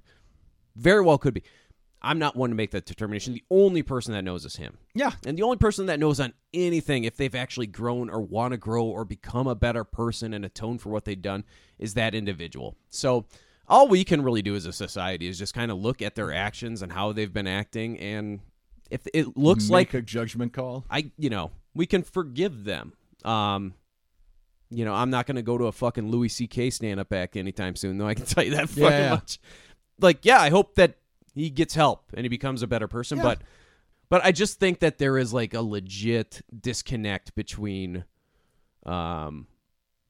we take the humanity out of a lot of the thing. Yeah. Well, and like getting back to, like, Anakin too, like, if someone causes you trauma because of something they said or something they did, and then, like, you're fixated on that, like, that eventually eats you alive too. Yes. Like, you can just not pay attention to that person. Yeah.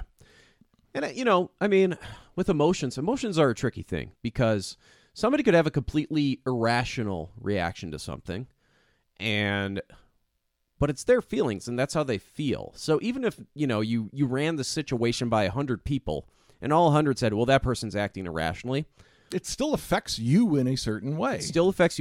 And also, they legitimately feel that way. Yeah. So you have to navigate that. If you've offended somebody, even though you don't feel like you broke any norms or anything, and there's really nothing for them to be offended at, if you've offended them in some way, you should at least listen to them. Yeah. And that's what drives me so nuts about a lot of these fucking people that get quote-unquote canceled. A lot of these people don't show the capacity to even listen. No. And they just double down on their behavior that offended some people. Yeah. So go, if you're on that side of things, like cancel culture is a bad thing, okay, fine. But you know what? You also need to look at the other side of things. Yeah. Where these people don't show any interest in growing or learning about somebody else. Yep. And, if somebody makes a fucking mistake, but they own up to it and they say, well, I want to know why that was a mistake. I want to understand why. I want to do my best on. That's fucking awesome. Yeah. But nobody fucking does that. Yeah. Nobody. And, I looked up the Gina Carano thing, and one of the first things she got into hot water for was she put pronouns in her Twitter bio, but it put, like, bleep, bloopity, blop, or something like. So she was, like, kind of, like, mocking pronouns, and it's like, and when people, like, kind of got pissed, that's the first time people got pissed at her.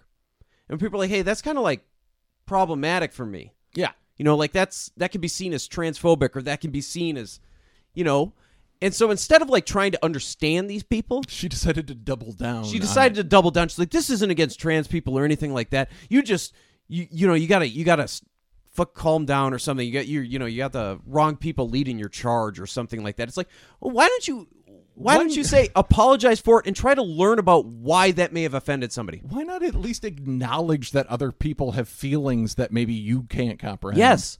And that goes back to my point. Like, you can't tell somebody how to feel. You can't.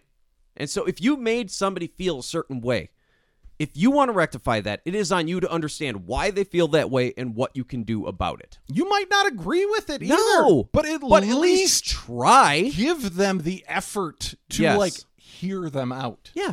And if you're a person in a public figure like that, and you just decide to shit on a whole lot of people who are part of your fan base, you are not a great person. No, you're a fucking idiot. And then just proved it time and time again with the other things that they did. But we're really off track on this. This is getting a deep episode. It is. It's this is like plenty of. This is basically the conversations we have when we're off the air too. Yeah. Is us trying to wrap our we're brains around how dumb people. Star Wars be. is just branching off into it. Anyways, try to understand people. Ask questions. If you've offended somebody, try to rectify it. Just be kind to each other. Yeah. Try to learn about somebody that's different than you. Yeah. Good Lord. Anyways, our next clip is going to be Ahsoka and Barriss talking. So after Anakin and Tarkin get in the elevator, Anakin's like, hey, go check in on your friend. Why don't you go talk to your friend? So Ahsoka's going to run up to Barriss, and they're going to have a chat. Because Barriss, as we heard in the funeral, had a friend that passed away in the explosion. I like this music. Company? Sure. Every time I think about this, I feel conflicted. It's hard not to let feelings turn into attachment and pain. Ahsoka, have you ever wondered if it was right to ignore your emotions? My master would say, our struggle as Jedi is to move past them. You make it sound so easy. No, it isn't easy, but it's possible. Like when we were stuck inside the battle tank on Geonosis, it was hard not to be afraid. Still, you and I got past it, and I guess we'll get past this. You've always been capable of seeing things clearly. I guess I fooled you like I have everyone else. Yes, Master. Ahsoka, we're needed in the war room. It appears the Separatists have mounted another attack. Anakin literally left her like 20 seconds ago. Look, he's already I paging have to for her. believe that one way or another, this woman's going to pay for what she did. You shouldn't keep your master waiting. Okay, so Ahsoka heads to the meeting room. It's like their little Jedi war room. She goes in there. Obi-Wan is giving like a lowdown on. Sounds like they're attacking Seleucami, which is, hey, cut. What's going on? But yeah, Ahsoka goes in the meeting room. Tarkin all of a sudden jumps on the holo and says, "Yeah, Commander Tano, Letta is requesting to speak with you, and she will only speak with you." Ahsoka's like, "Okay, I guess I'll go in there and I'll report back with what I learn." So Ahsoka's going to be heading to the prison. I'm going to try to move this along a little bit. We're also just one little note. Like Barriss is laying down some heavy like foreshadowing with like some Sith talking points, talking about like paying attention to her emotions and that type of thing. Yes, Barriss is also really selling the sadness. Barriss may actually be sad about their think friend she getting caught in the is. blast. Yeah. But yeah, so Ahsoka is going to be heading to the prison. So we go to this like. Do we have a name for this prison? It's on Coruscant. Yeah. It's really heavy duty. Like, this is like super lockdown. This is like maximum security shit, man. It's called the Imperial Inspectorate HQ. Imperial Inspectorate. Is that the name of it once it becomes the Empire? Apparently, yeah. So it maybe must it's be the Republic Inspectorate. Okay. But I watched an interview with Dave Filoni, and he was saying, like, they wanted to make a point of making this place look like the Empire. Sure. Because they wanted to show, like, while we have all been paying attention and watching the Clone Wars and developing this relationship with the clones and, like, loving them, he wanted to make a point to be like, this is what's been going on the Republic behind is the slowly, scenes. yeah. This is what's happening to support all of the stuff that, like, we all love. Sure. Okay, so yeah, I mean, super heavy security at this place. This is a maximum security cell here, holding area. And Ahsoka goes into the building, and she's greeted by Commander Fox. Yeah. Commander Fox is... now, we talked about the clones that wear the red. Those are like the shock troopers and stuff. So they're just littered throughout this place. Yeah. Like, all the clones in this prison are all those red shock troopers. Yeah, and I think Commander Fox is their commander. Yeah, and I think like Chief even officer, through Bad Batch, like these guys, we've pretty much only seen them on Coruscant. And they've been like the security force there. So they're like the FBI troopers, special agents. Yeah. So Ahsoka checks in, and Fox has her leave her comlink and her lightsabers there at the security desk. And then they bring her in to see Letta. They go through like 4 ray shields that open up. Like, this is super high fucking lockdown for somebody, for Letta. That's the part that drove me nuts. It's is like thinking about, it looks like Cad Bane should be in these cells. Well, the thing is, we go back to like Evo Evil's. Oh, yeah. Fucking whatever his name was. And you go back to the Racco Hardys and just how they went into that one prison and everybody's escaping from their left and right. Yeah. Like, why wouldn't those really bad guys be in this fucking Supermax place? Yeah. But no, they put them in the one in like the middle of Coruscant that has like a very convenient like loading dock with like loaded up with speeders for them to escape on. There's a part that we're getting to that I'm wondering if you caught that I'll bring up when we get to it. Sure. But like this part especially, this is when I started realizing like this episode like has a different feel. Like the animation looks different, the music, the score is like considerably different, and like the camera movement itself. Like those wide sweeping shots. This whole prison, and we'll talk about some of the architecture outside. It's super fash. Oh yeah. Super fash prison. So Ahsoka gets let into Letta's cell room. The cell reminds me of like Leia's cell in the Death Star. Oh yeah. You walk down into it, or like the Citadel. It had a similar vibe to that where they ran into Tarkin and the clones that had been captured. It's a very similar. Yeah. It's the bad place. Yep. I also noticed that there's like I think it's the same type of bed that's in Han and Leia's cell in Cloud City that like kind of comes out from the wall. Yeah. There's like one of those in there too. Yep. So Letta and Ahsoka are going to have a conversation. It's going to be our next clip. What do you want, Letta? I was told if I ever needed help, you were the Jedi to contact.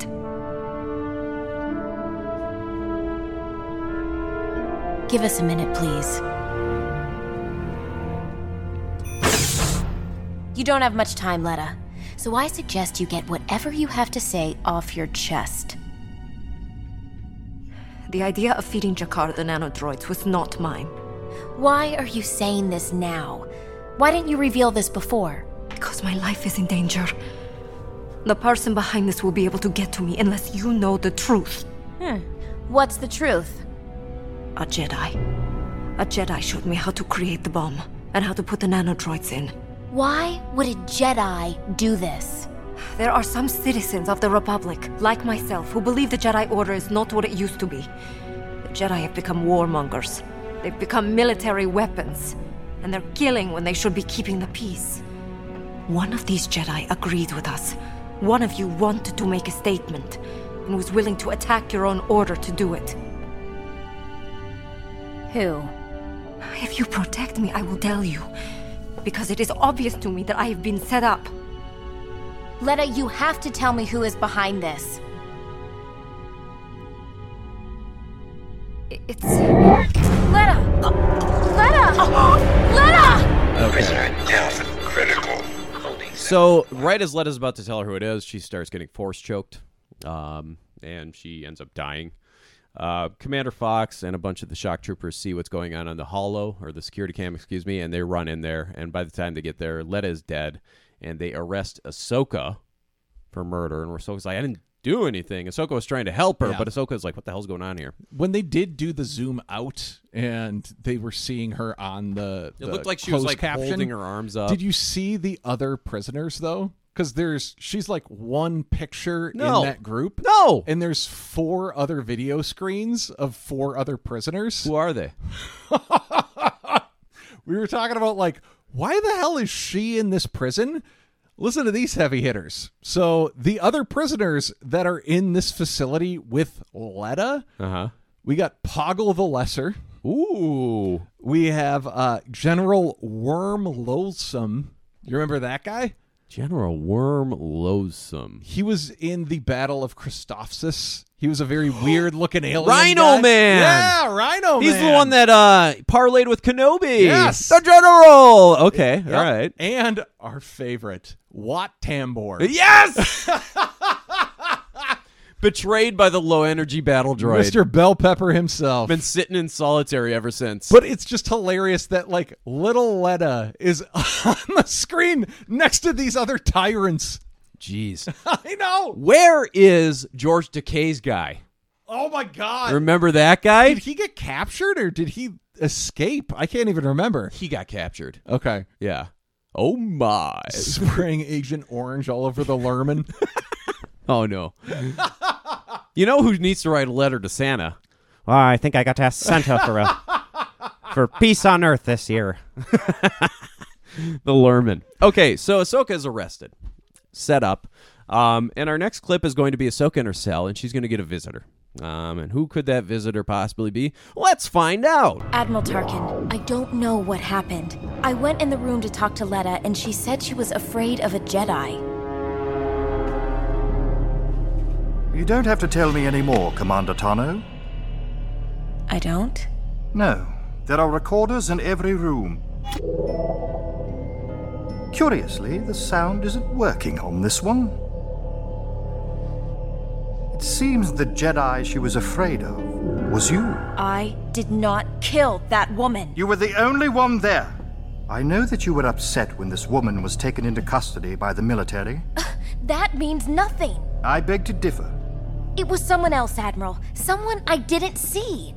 You know that is very difficult for me to believe. This is a secure facility. We do not have just anyone running about.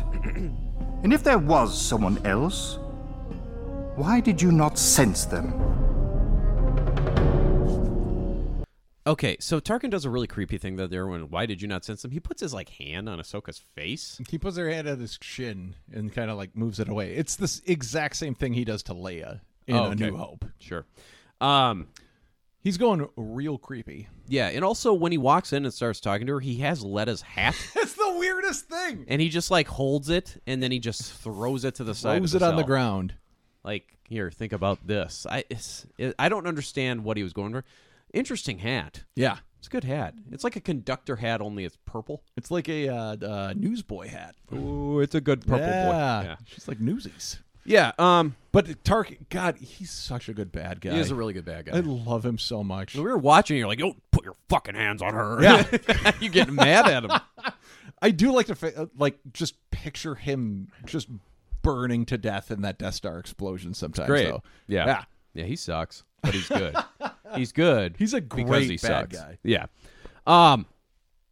So it's after this that we see Anakin showing up at the security desk. And he's like, I need to see Ahsoka right now. Let me through. And Commander Fox is like, General Tarkin has said no. Is it Admiral or is it General right now?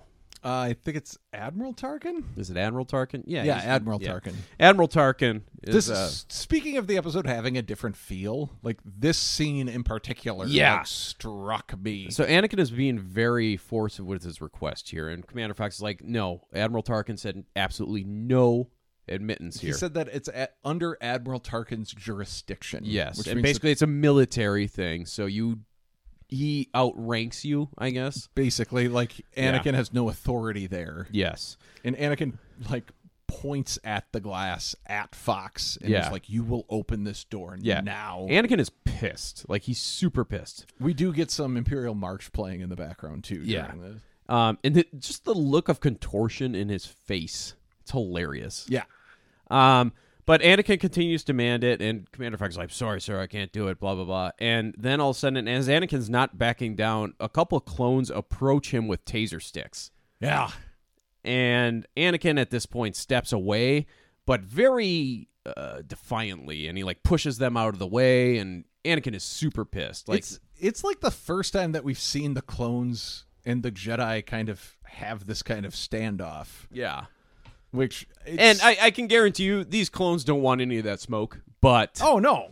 But, yeah, I mean, they are not about to let him in at all. Like, I'm just... I love this episode so much. And the way that they've slowly built this up behind the scenes of, like, there's this huge military machine that's been constructed, and it's even gotten... It's gotten to the point where it's even elapsed the Jedi, where the Jedi... like are now realizing like, oh, this is beyond our control. Like, yeah. Okay. So we get back to Ahsoka's cell at this point, and she's just laying there. She gets up, and she goes to just freshen up, I guess, in her sink. She does cough, and I noted here she coughed directly into her hand, which is not the proper coughing technique. No, you cough into your elbow. Yeah, cough into your elbow, because you touch a lot of things with your hands, so you don't want to cough directly on that, because you're going to go touch things, and then that's how you spread germs. Yeah. You're not going around opening doors with your elbow. Yeah, we got the a la carte variant going around now. So Omnicron. Yeah, that's the one. The Autobot variant. Yeah. She's kind of just looking around, just hanging out, but then she sees a key card just laying out in front of her cell. And she's like, "Oh, Master, I knew you'd pull through." And I don't think it was, I don't know, we don't know who left it there, but it's not Anakin. I don't think it's Anakin. He definitely didn't get back there. I don't know how he would have got it there.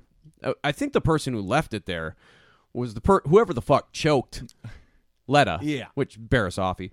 Anyways, since I know I called it last episode, and you're not going to let me watch them, just let me finish this arc. Anyways, so she uses the Force, pulls up the key card, and just lets herself out. She lifts it with the Force, opens her door, takes off, and when she gets to like her first hallway, she sees like just a bunch of clones that just got the shit kicked out of them. Yeah. And she's like, "Oh, fuck." But in that hallway, she also finds her lightsaber and her comm device just laying on the ground.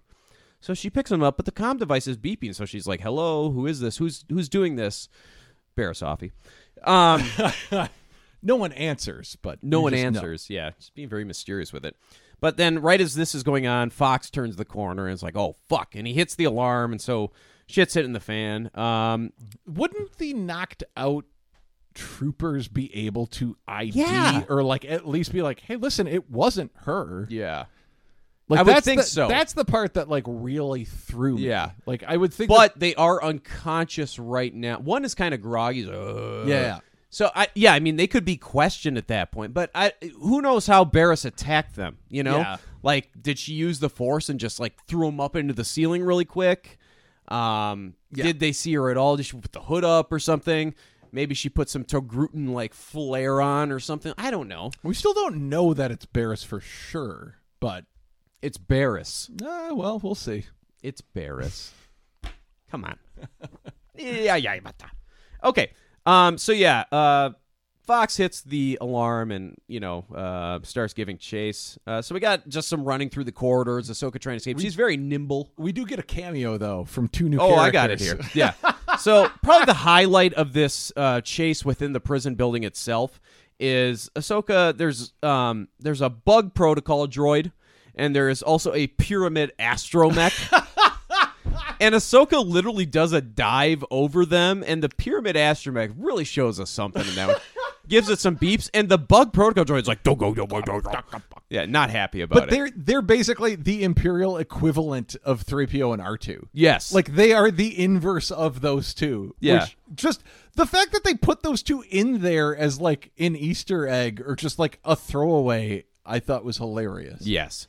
So Ahsoka's showing a lot of agility, like jumping through doors that are closing, like blast doors that are closing. She does a couple of needless cartwheels. Yeah, she does do some open floor routine shit. Like 10 out of 10. The judges loved it, Yeah. Just seemed a little over the top. Probably could have just jumped through them. It actually probably would have been quicker if you just started running instead of doing the fucking cartwheels and shit. Yeah. But whatever, But she comes up to another hallway, and there's more guards that are down. But these ones have lightsaber burns on them, so they were, like, straight up killed. Yeah. So, I don't know. Maybe it wasn't Barasoffy. I don't know.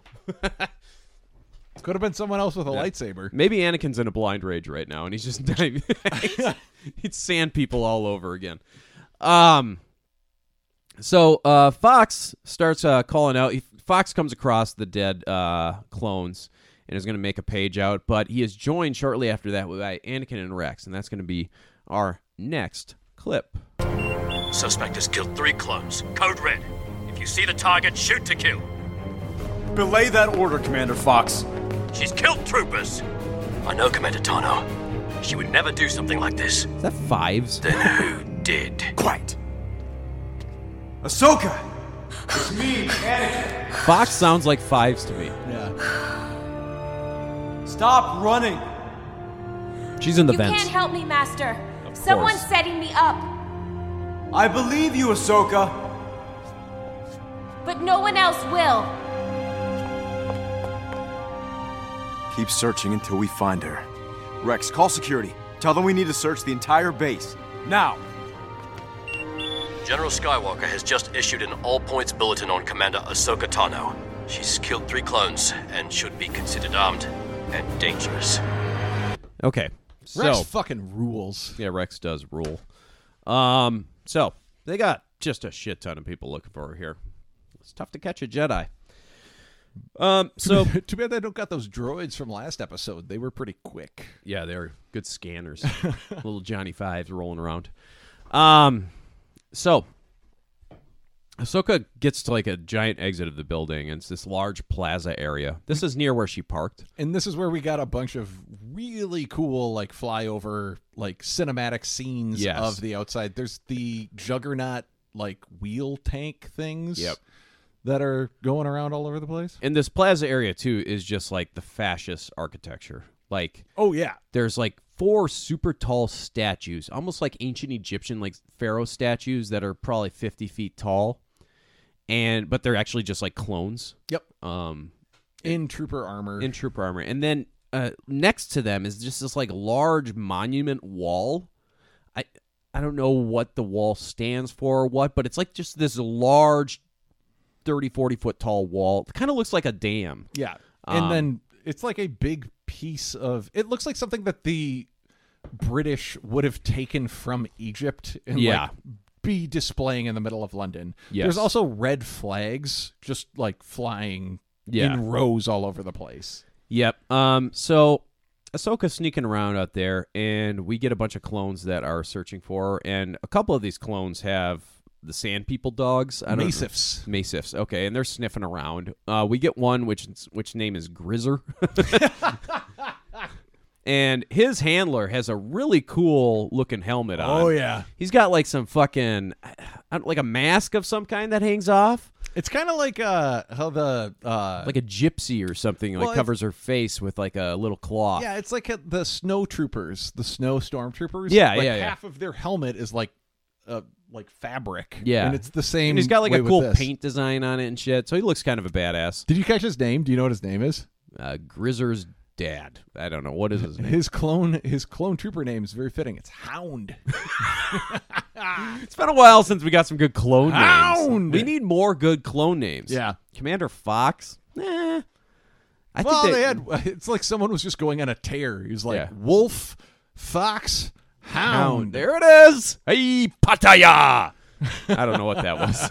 That's a new one. Hey, Pattaya. Waiting for clone trooper Coyote next. Yeah. I want like a really good new one. Yeah. I want like Motorworks or Well, we got, was it Oddball or Eyeball? Oddball's coming in up, this one, but coming up soon? Oddball actually appears in the first chapter of the Revenge of the Sith. Oh, book. really? Yeah, he's one of the pilots at the battle above Coruscant. Uh No, but I'm trying to. I really want to get some of those good classic clone names. Yeah. You know, the Gear Shift one comes to mind. Yeah. Gear Shift was a big one. Well, March is just around the corner. Yeah. We got to do the bracket again. Oh, the madness. It's coming back. All right. Okay, so Ahsoka sneaking around. Grizzer's sniffing for her. Thinks it found something, but eventually they just walk away. Ahsoka jumps up to the top of that big wall monument and starts... Basically, her ship is parked like way down at the end of this plaza. So she's heading for her ship, but Commander Fox and them, they come out to this plaza area, and Fox like immediately spots her, and he's like, up there! And so they all just start shooting at Ahsoka. So much for that whole don't kill order. Ahsoka's dodging. She jumps down from the monument and starts heading towards her ship, but there's this giant like sentry turret that just takes it out and blows it up. Really cool Rhydonium explosion on it. Yeah. I'm really noticing the explosions now. It has like a cool green mist to it. It's like they figured out how to do that specific animation. And they just went with it. And they're like, every explosion from now we're on. going with Rhydonium now. All the ships in the Republic are running off Rhydonium. It looks really good. It is a cool effect. This is where, like, I took a timestamp. I think it's around like minute 16 of this episode. From that point on, it's just action and a chase scene. Yeah, and so it is incredible. It is awesome. Well, I'll try to give you some like basics of it, but you should probably just watch it for yourself. Oh, absolutely. So Ahsoka starts running off after the turret destroys her ship. there's a whole lot of catwalks out there, and she runs up onto these catwalks. Anakin orders them to set all weapons to stun.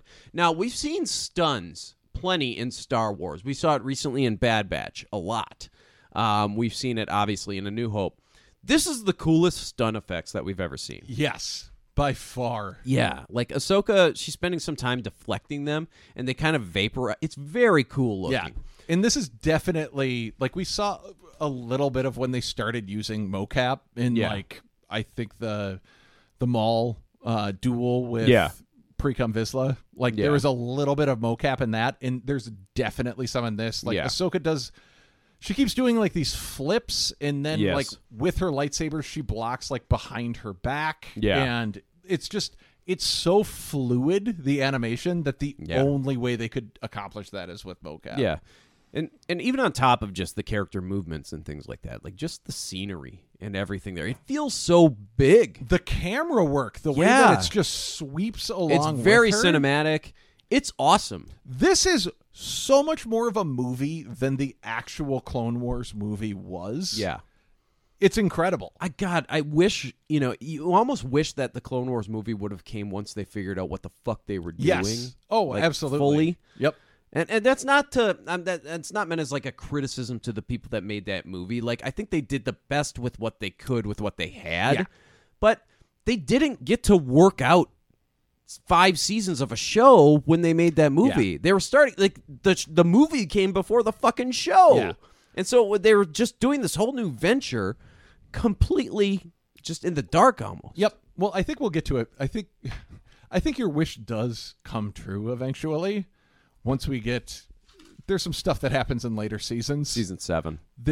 I hear about it a lot. There is a movie in season 7. Yeah. Twitterverse. Yep.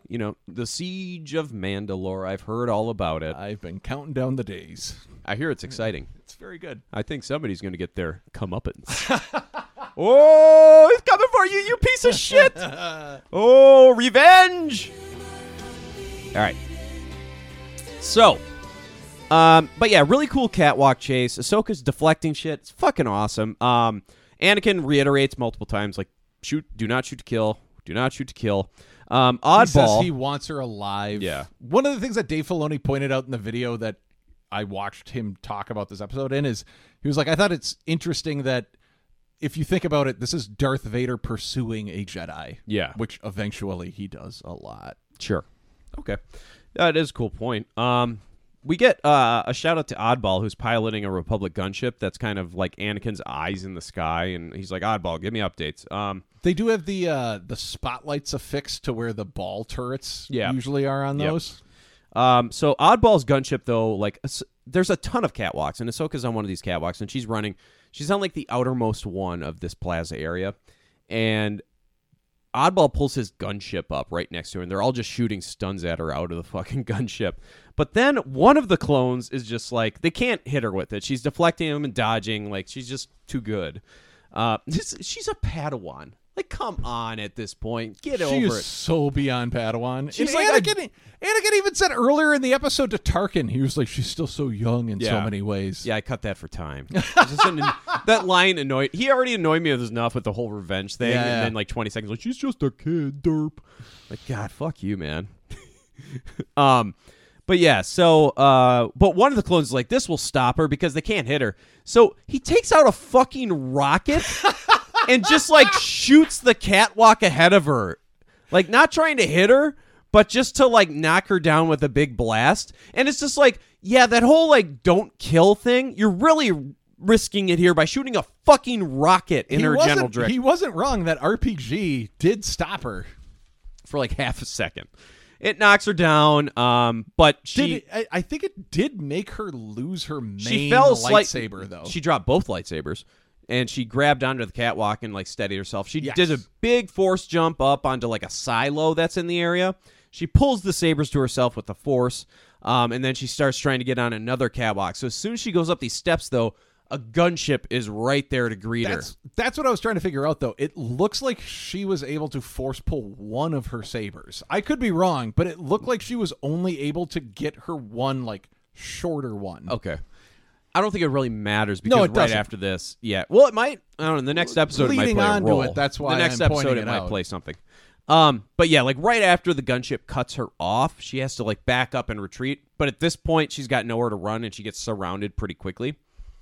So Anakin's like coming up and catching up, and Ahsoka looks around, and all of a sudden she's just like another massive force jump, and just jumps up into this like tunnel. It's like the exterior of a tunnel, and she just does this really cool move with her lightsaber and cuts herself down into the tunnel. And so a chase is gonna go on in the tunnel. She easily loses the clones, but Anakin is also in pursuit, and Anakin knows better and goes the way that she actually went, while the clones just kept going the wrong way. Yeah, and this is the part where it's like basically scene for scene. Yeah, this is the Fugitive. Yes. Yeah. This is Tommy Lee Jones chasing Harrison Ford. Yes. And so Ahsoka's running through the tunnel. Anakin is like starting to catch up to her. We see some like random dinosaurs in the tunnel area. They're like the little ones. Like womp rat things, yeah. They're like the little ones in Jurassic Park Lost World, like the little ones like compies. Yeah. And it's like, oh yeah, they're so cute, but then they like 50 of them eat you. They eat that little girl in the opening to Lost World. Yeah. So yeah, you see some of them hanging out there. The other thing that I thought is, why the fuck weren't the clones this efficient with like Cad Bane when he was attacking the Senate? Like, they're pulling out all the stops for Ahsoka when we've seen them like not be nearly this efficient in the past. Well, my theory with that whole thing was like Palpatine wanted him to do certain things. Like Palpatine's pulling strings. Like, he's probably behind this fucking thing too. Like, he's probably doing something with Barrett. I don't fucking know. Palpatine, I just assume anything that goes awry is Palpatine just fucking with shit. Tarkin said earlier in the episode he never does anything without a strategy. Yeah, and I think Tarkin's in on it. I think that we're going to find out, hopefully, but I think there's like a shit ton of people in on this.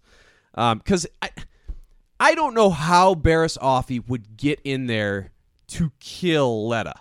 Like, I don't know. This place is fucking locked down. I mean, they put Wat Tambor in here, okay? The bell pepper himself. Oh, I want to grill him up. Wouldn't that be great if we could grill up a Wat Tambor on the grill and just put a little seasoning on there? Get that scarring on the outside. Turn that skin. Yeah, a little crunch. Yeah. Okay. But yeah, so Ahsoka ends up coming to the end of this tunnel system straight out of fucking Fugitive. And it's this huge drop into what appears to be like the lower levels of Coruscant. We love our lower levels. Yep. Lots of Ithorians down there. Tons vibing. of It is absolute lousy with Ithorians down there. Yeah, it's fucking great. Lots of bars with funky jizz music. And it's great down there. I think, and Ahsoka's done well down there. With Plo went down there. Yep. So Ahsoka's familiar with the lower level. It is so cool. It's we've seen it before, but it's a huge hole. Yeah, the one scene that really stands out to me is the episode where Ahsoka is with Plo and they have to go down there and investigate things, and you see like the whole process of going down to these lower levels. And it is a giant elevator shaft where ships are just slowly going down. Yeah, and then encircling it is just like the city, the under levels of the city, the seedy underworld. It's very cool. So yeah, Ahsoka comes to the end of this tunnel system. It drops into the lower levels, and it's at this point that she's kind of standing there like, what do I do here? Anakin catches up, and it's going to be our last clip of the episode. Ahsoka, what are you doing? You didn't even try to come and help me. They wouldn't let me in to talk to you. You could have if you tried. How would that look, Ahsoka? Huh? Forcing my way in would have made you look even more guilty. I'm not guilty. We have to prove you're innocent. The only way we can do that is by going back. I don't know who to trust. Listen, I would never let anyone hurt you, Ahsoka. Never. But you need to come back and make your case to the Council. No. I'm not going to take the fall for something I didn't do. I am ordering you to put down your lightsaber and come with me. Now! Trust me. General Skywalker, where are you? I do trust you. But you know as well as I do that no one else will believe me. Anakin, you have to trust me now. Ahsoka, I do trust you. I know you do. Wish me luck.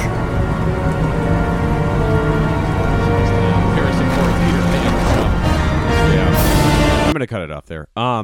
So yeah, she jumps down onto like a big transport ship that's going into the lower levels. Anakin, I mean, if she can make that jump, Anakin can make the jump too. He just chooses. I don't think Anakin wants to catch her. Yeah. Two things about that scene too. Again, we keep harping on the fact that the animation's so good, but they've like stepped it up in animating like the emotion on Ahsoka's face and Anakin's face in that. And also, fucking huge shout out to Matt Lanter, who voices Anakin. Yes! Killing it in this episode. Yes! Absolutely destroying it. And the other thing that I just noted is Anakin, like the way that he's pleading with her, like the only way that we can do this is coming back. Like, I thought it was so interesting that Anakin at this point is putting all of his faith in the system. Yeah. He's putting all of his faith into the Jedi and the fact that their system will prevail if she just comes back with him. You know what we call that? That's a sheeple.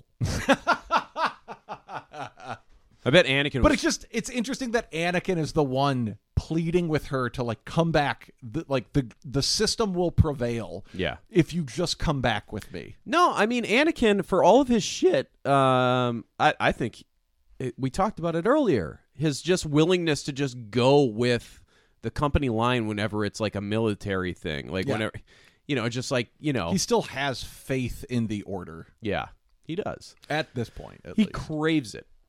He craves it, but I don't understand why he can't give the same respect to the Jedi. I mean, outside of Padme, you know? Yep. I mean, if that's the only thing, that makes sense. But I swear, Anakin should have just started like an insurance agency or something. Yeah. Like he should have just been a State Farm agent. Yep. And Anakin would have been much happier for it. And the galaxy would have been much better off. If Anakin just married Padme, just start a State Farm, work it on the side or something like that, stay home with the kids while Padme, does the politician thing. It could have been such a peaceful galaxy. Obi-Wan could come over for dinner every week. Uncle Obi-Wan? Uncle Ben. It would have been so nice. Uncle Ben, he brings Ben. rice. He brings rice.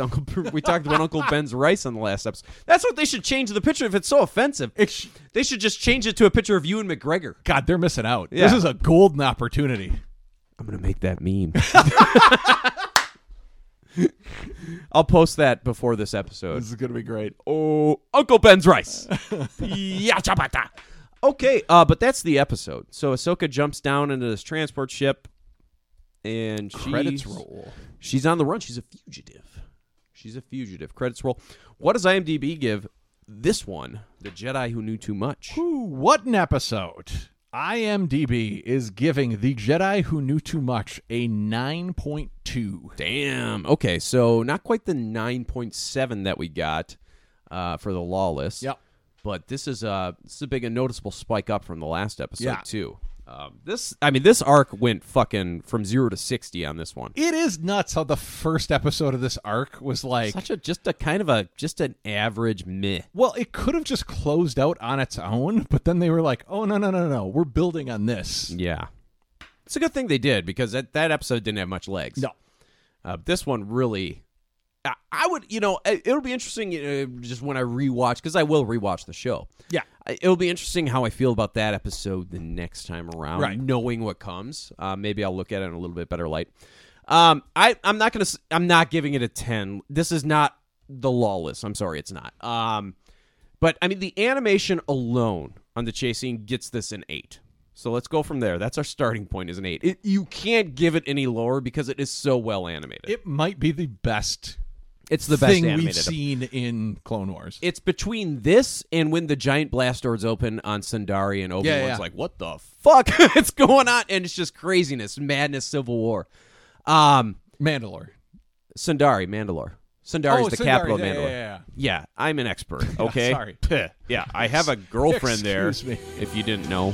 Okay. I had a girlfriend there. Fucking guy doesn't have a dick or a fucking butthole. Piece of shit. The voice acting is fucking amazing in this episode. Commander Fox, very cool. I'm gonna give it a no. I want to say some more things about it. It's fucking awesome how this episode started as just kind of like this dialogue-ridden thing. You're like, where is this going? and then it turns into just like probably one of the most enjoyable action episodes thus far. Yep. And once again, Matt Lanter, massive shout out. I think this is the best we've seen Anakin portrayed. Yes. In this entire series. I am going to give it a 9.5. Damn right you are, because I'm giving it a 9.5 too. I was about to do a 9, then I was like, nah, let's give it a 9.5. This episode is so fucking good. It was awesome. 9.5. Yeah. Oh. It's awesome. And this is great too, because, I was all prepared for just the full letdown arc. Yep. Because, I talked about it at the end of Lost. I'm like, we're going to get a turd. And then I was kind of right. Yep. And then this just totally redeemed the whole fucking thing. After we ended recording last night, I looked at you and I said, I'm so sorry, because it was getting to be a little late. You go to watch it. You wanted to wrap things up, and I said, I have to watch the next episode with you. I'm digging this arc now. This episode is so good. It is such a turning point. Yeah. It's just even like just the shots of like the temple right after the funeral. That cinematic shot where we had fucking Ki-Adi-Mundi. What brings you to hedonism that many times? The wild women. Just talking up Ayla Secura. The ripping and the Terran. In the shot, like the way that the camera is moving during Yoda's eulogy too. It's amazing. And the voice beams acting. the beams of light. Yeah. Like the whole fucking thing is so big. It's just a big episode. It has a completely different feel. It really does. I mean, the only it has a unique feel, but it's one of the episodes that takes me out of the episode, and I feel like I'm watching a movie. Yes, yep. I think ARC Troopers did that. Lawless did that. Some of the Ryloth stuff kind of did that for me. Ryloth was on a smaller scale when we look back on it, though. Geonosis on a smaller scale. But yeah, I mean, it was just fucking great. This is in the upper echelon. Yeah, this episodes. is definitely, I think, a top 5 episode so far. Yep. Fucking amazing. Obviously, I give it a 9.5. But yeah, I mean, the fact that we saw Lawless 2 episodes ago and now this, like, that's some pretty good shit. Yeah. Following it. So I'm very excited for the next episode. So a couple of 9.5s. Always look on the light side of life. Ciabatta bread. Okay, this was a ciabatta bread of an episode.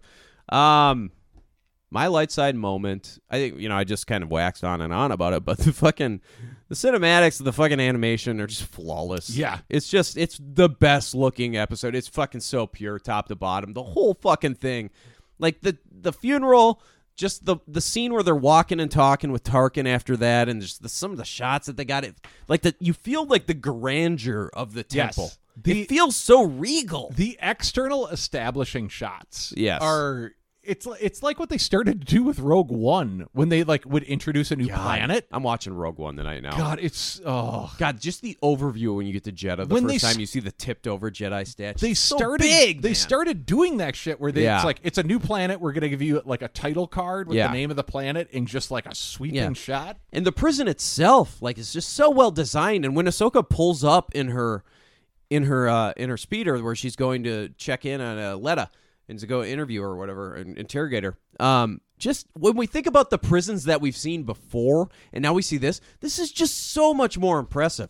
And then the plaza stuff too with the giant statues and that big weird wall. It's so unique. The other thing too, in the assembly area, where all of the ships and the juggernauts are driving, there's a giant Republic symbol in you have to remind yourself that it's a Republic symbol. I was like, is that an Imperial symbol? Because it felt like that. They're very similar, but it's just it's beautiful the way that they put that there. The art, just so you can realize this still is the Republic and it's gone this far south. Everybody at Lucasfilm that worked on this episode fucking did their best work. Yes, it was incredible. It's a masterpiece. Yeah. What's your light side?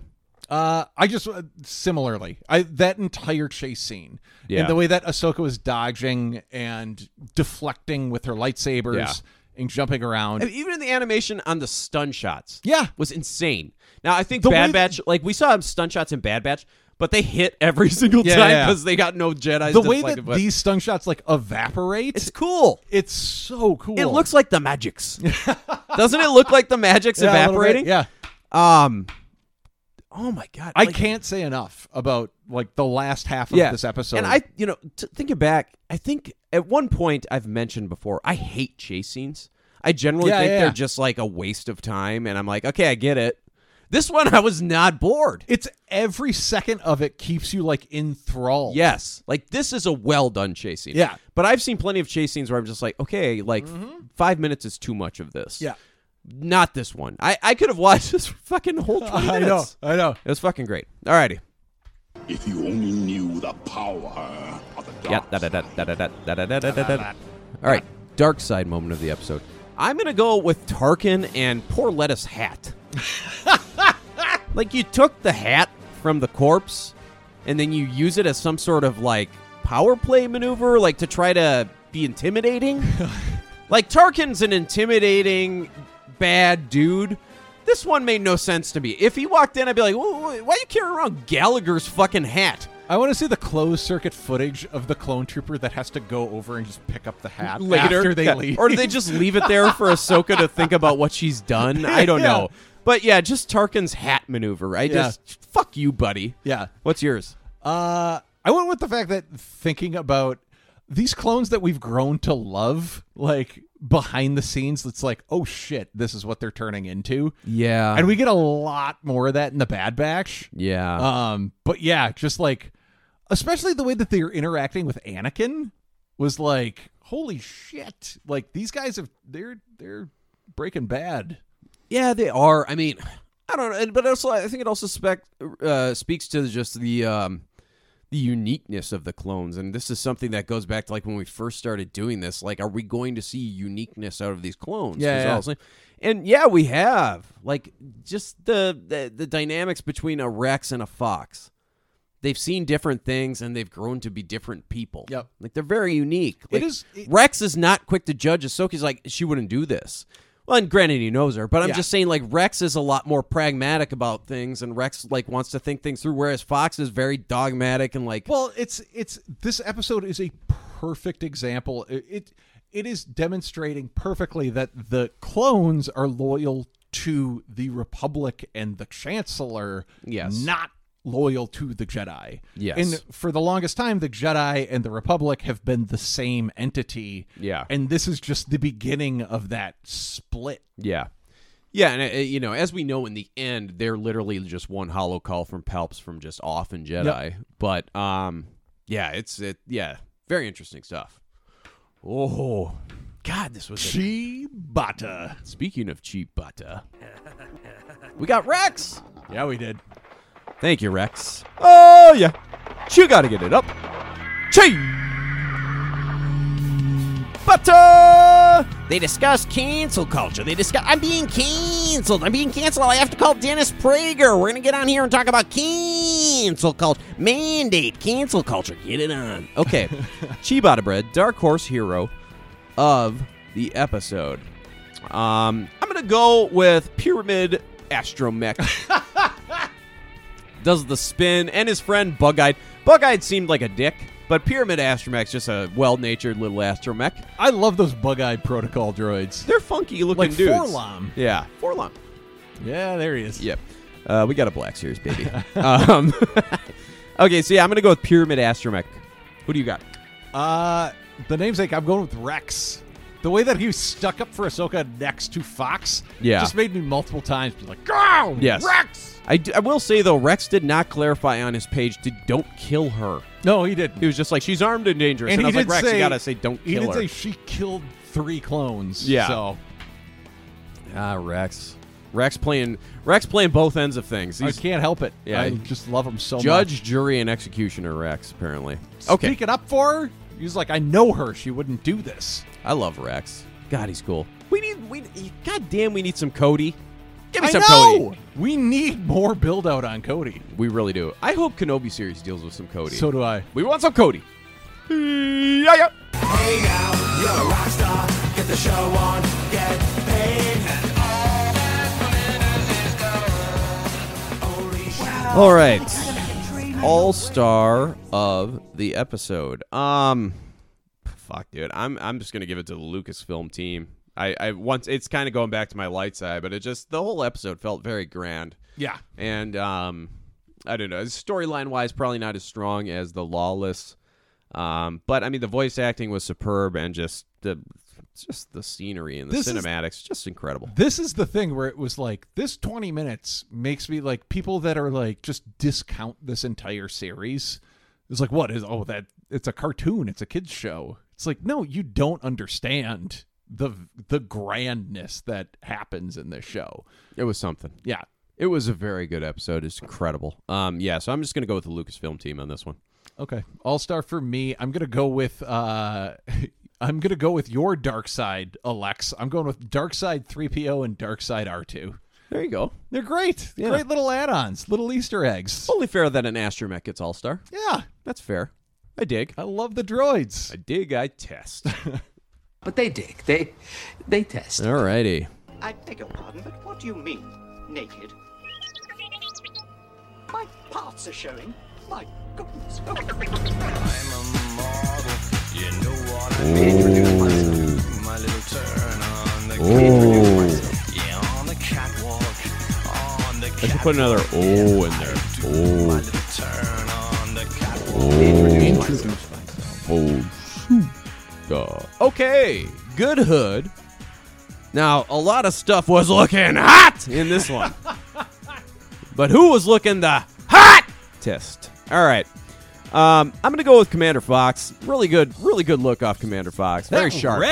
That red is a deep red. That, out of all the Black Series that you've just shown up with, like, look what I got. You know, it's fucking great. When Adam gets here, he's got his little backpack. He's like a fucking kid. Supplied by Wade, by the way. Oh, the Wade pack. Yeah, the Wade pack. Yeah, Wade is a very generous Clone Casanova. But yeah, Adam shows up and he pops open the bag. I would say every other record. Yeah. Adam shows up and he opens the these. Oh, you got to see this. That Rex, not Rex. That Fox Black Series, incredible. Yeah, it's a good look. It's a cool looking thing. Yeah, like Fox. Like I've said, I think I'm a big Cody guy. I'm also a big Rex guy. Looks wise though, Fox gives him a run for their money. Fox is dripped out. Yeah, he is looking real hot. Oh, he's swagged up. Who do you got?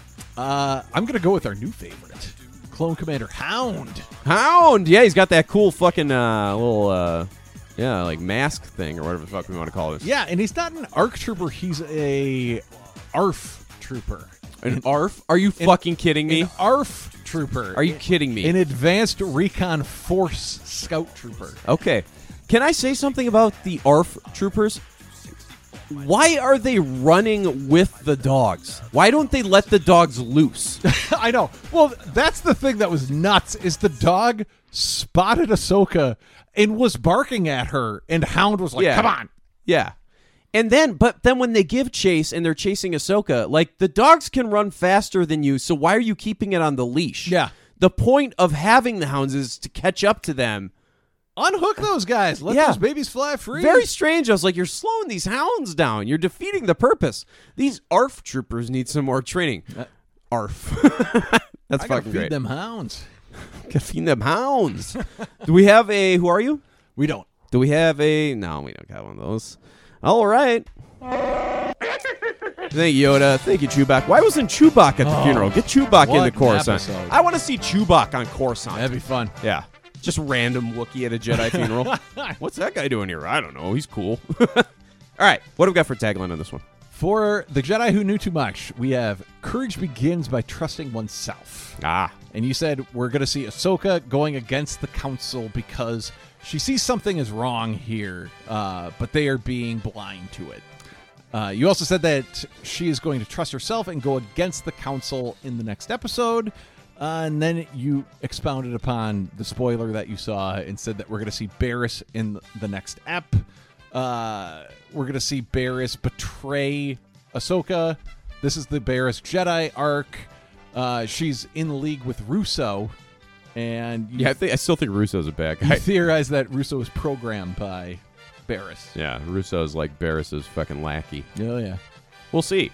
I don't know. It remains to be close. seen. I was close on some of these. I mean, I wouldn't say she went against the Council. It's not like they were ordering around to do anything, but she definitely like had some questions like, this doesn't seem right. I guarantee the Council didn't want her to jump down that hole. Yeah. They would have preferred for her to surrender and just stand trial, by a jury of her peers. Okay, what do we got for tagline on the next one? Next episode, we have Never Become Desperate Enough to Trust the Untrustworthy. Oh, shit. Well, I mean, I know that Barriss is the baddie, so Ahsoka is going to get a helping hand while she's traversing the lower levels of Coruscant, and that helping hand is going to be Barriss Offee. But Barriss is actually going to be leading her down a very destructive path. God, I wish you hadn't seen that spoiler. You should. I'm telling you should just let me watch the rest of the arc right away.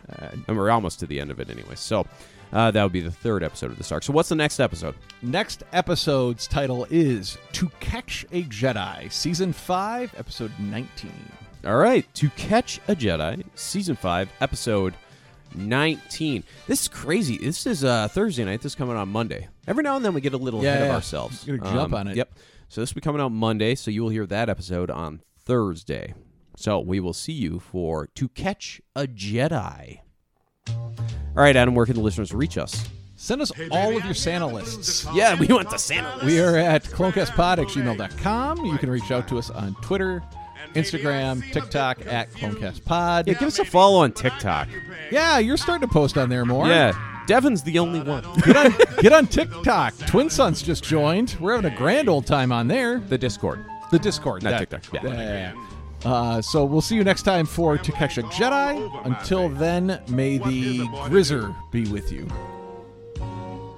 Frazier has left the building. You ever hear the tragedy of Crispin's Day?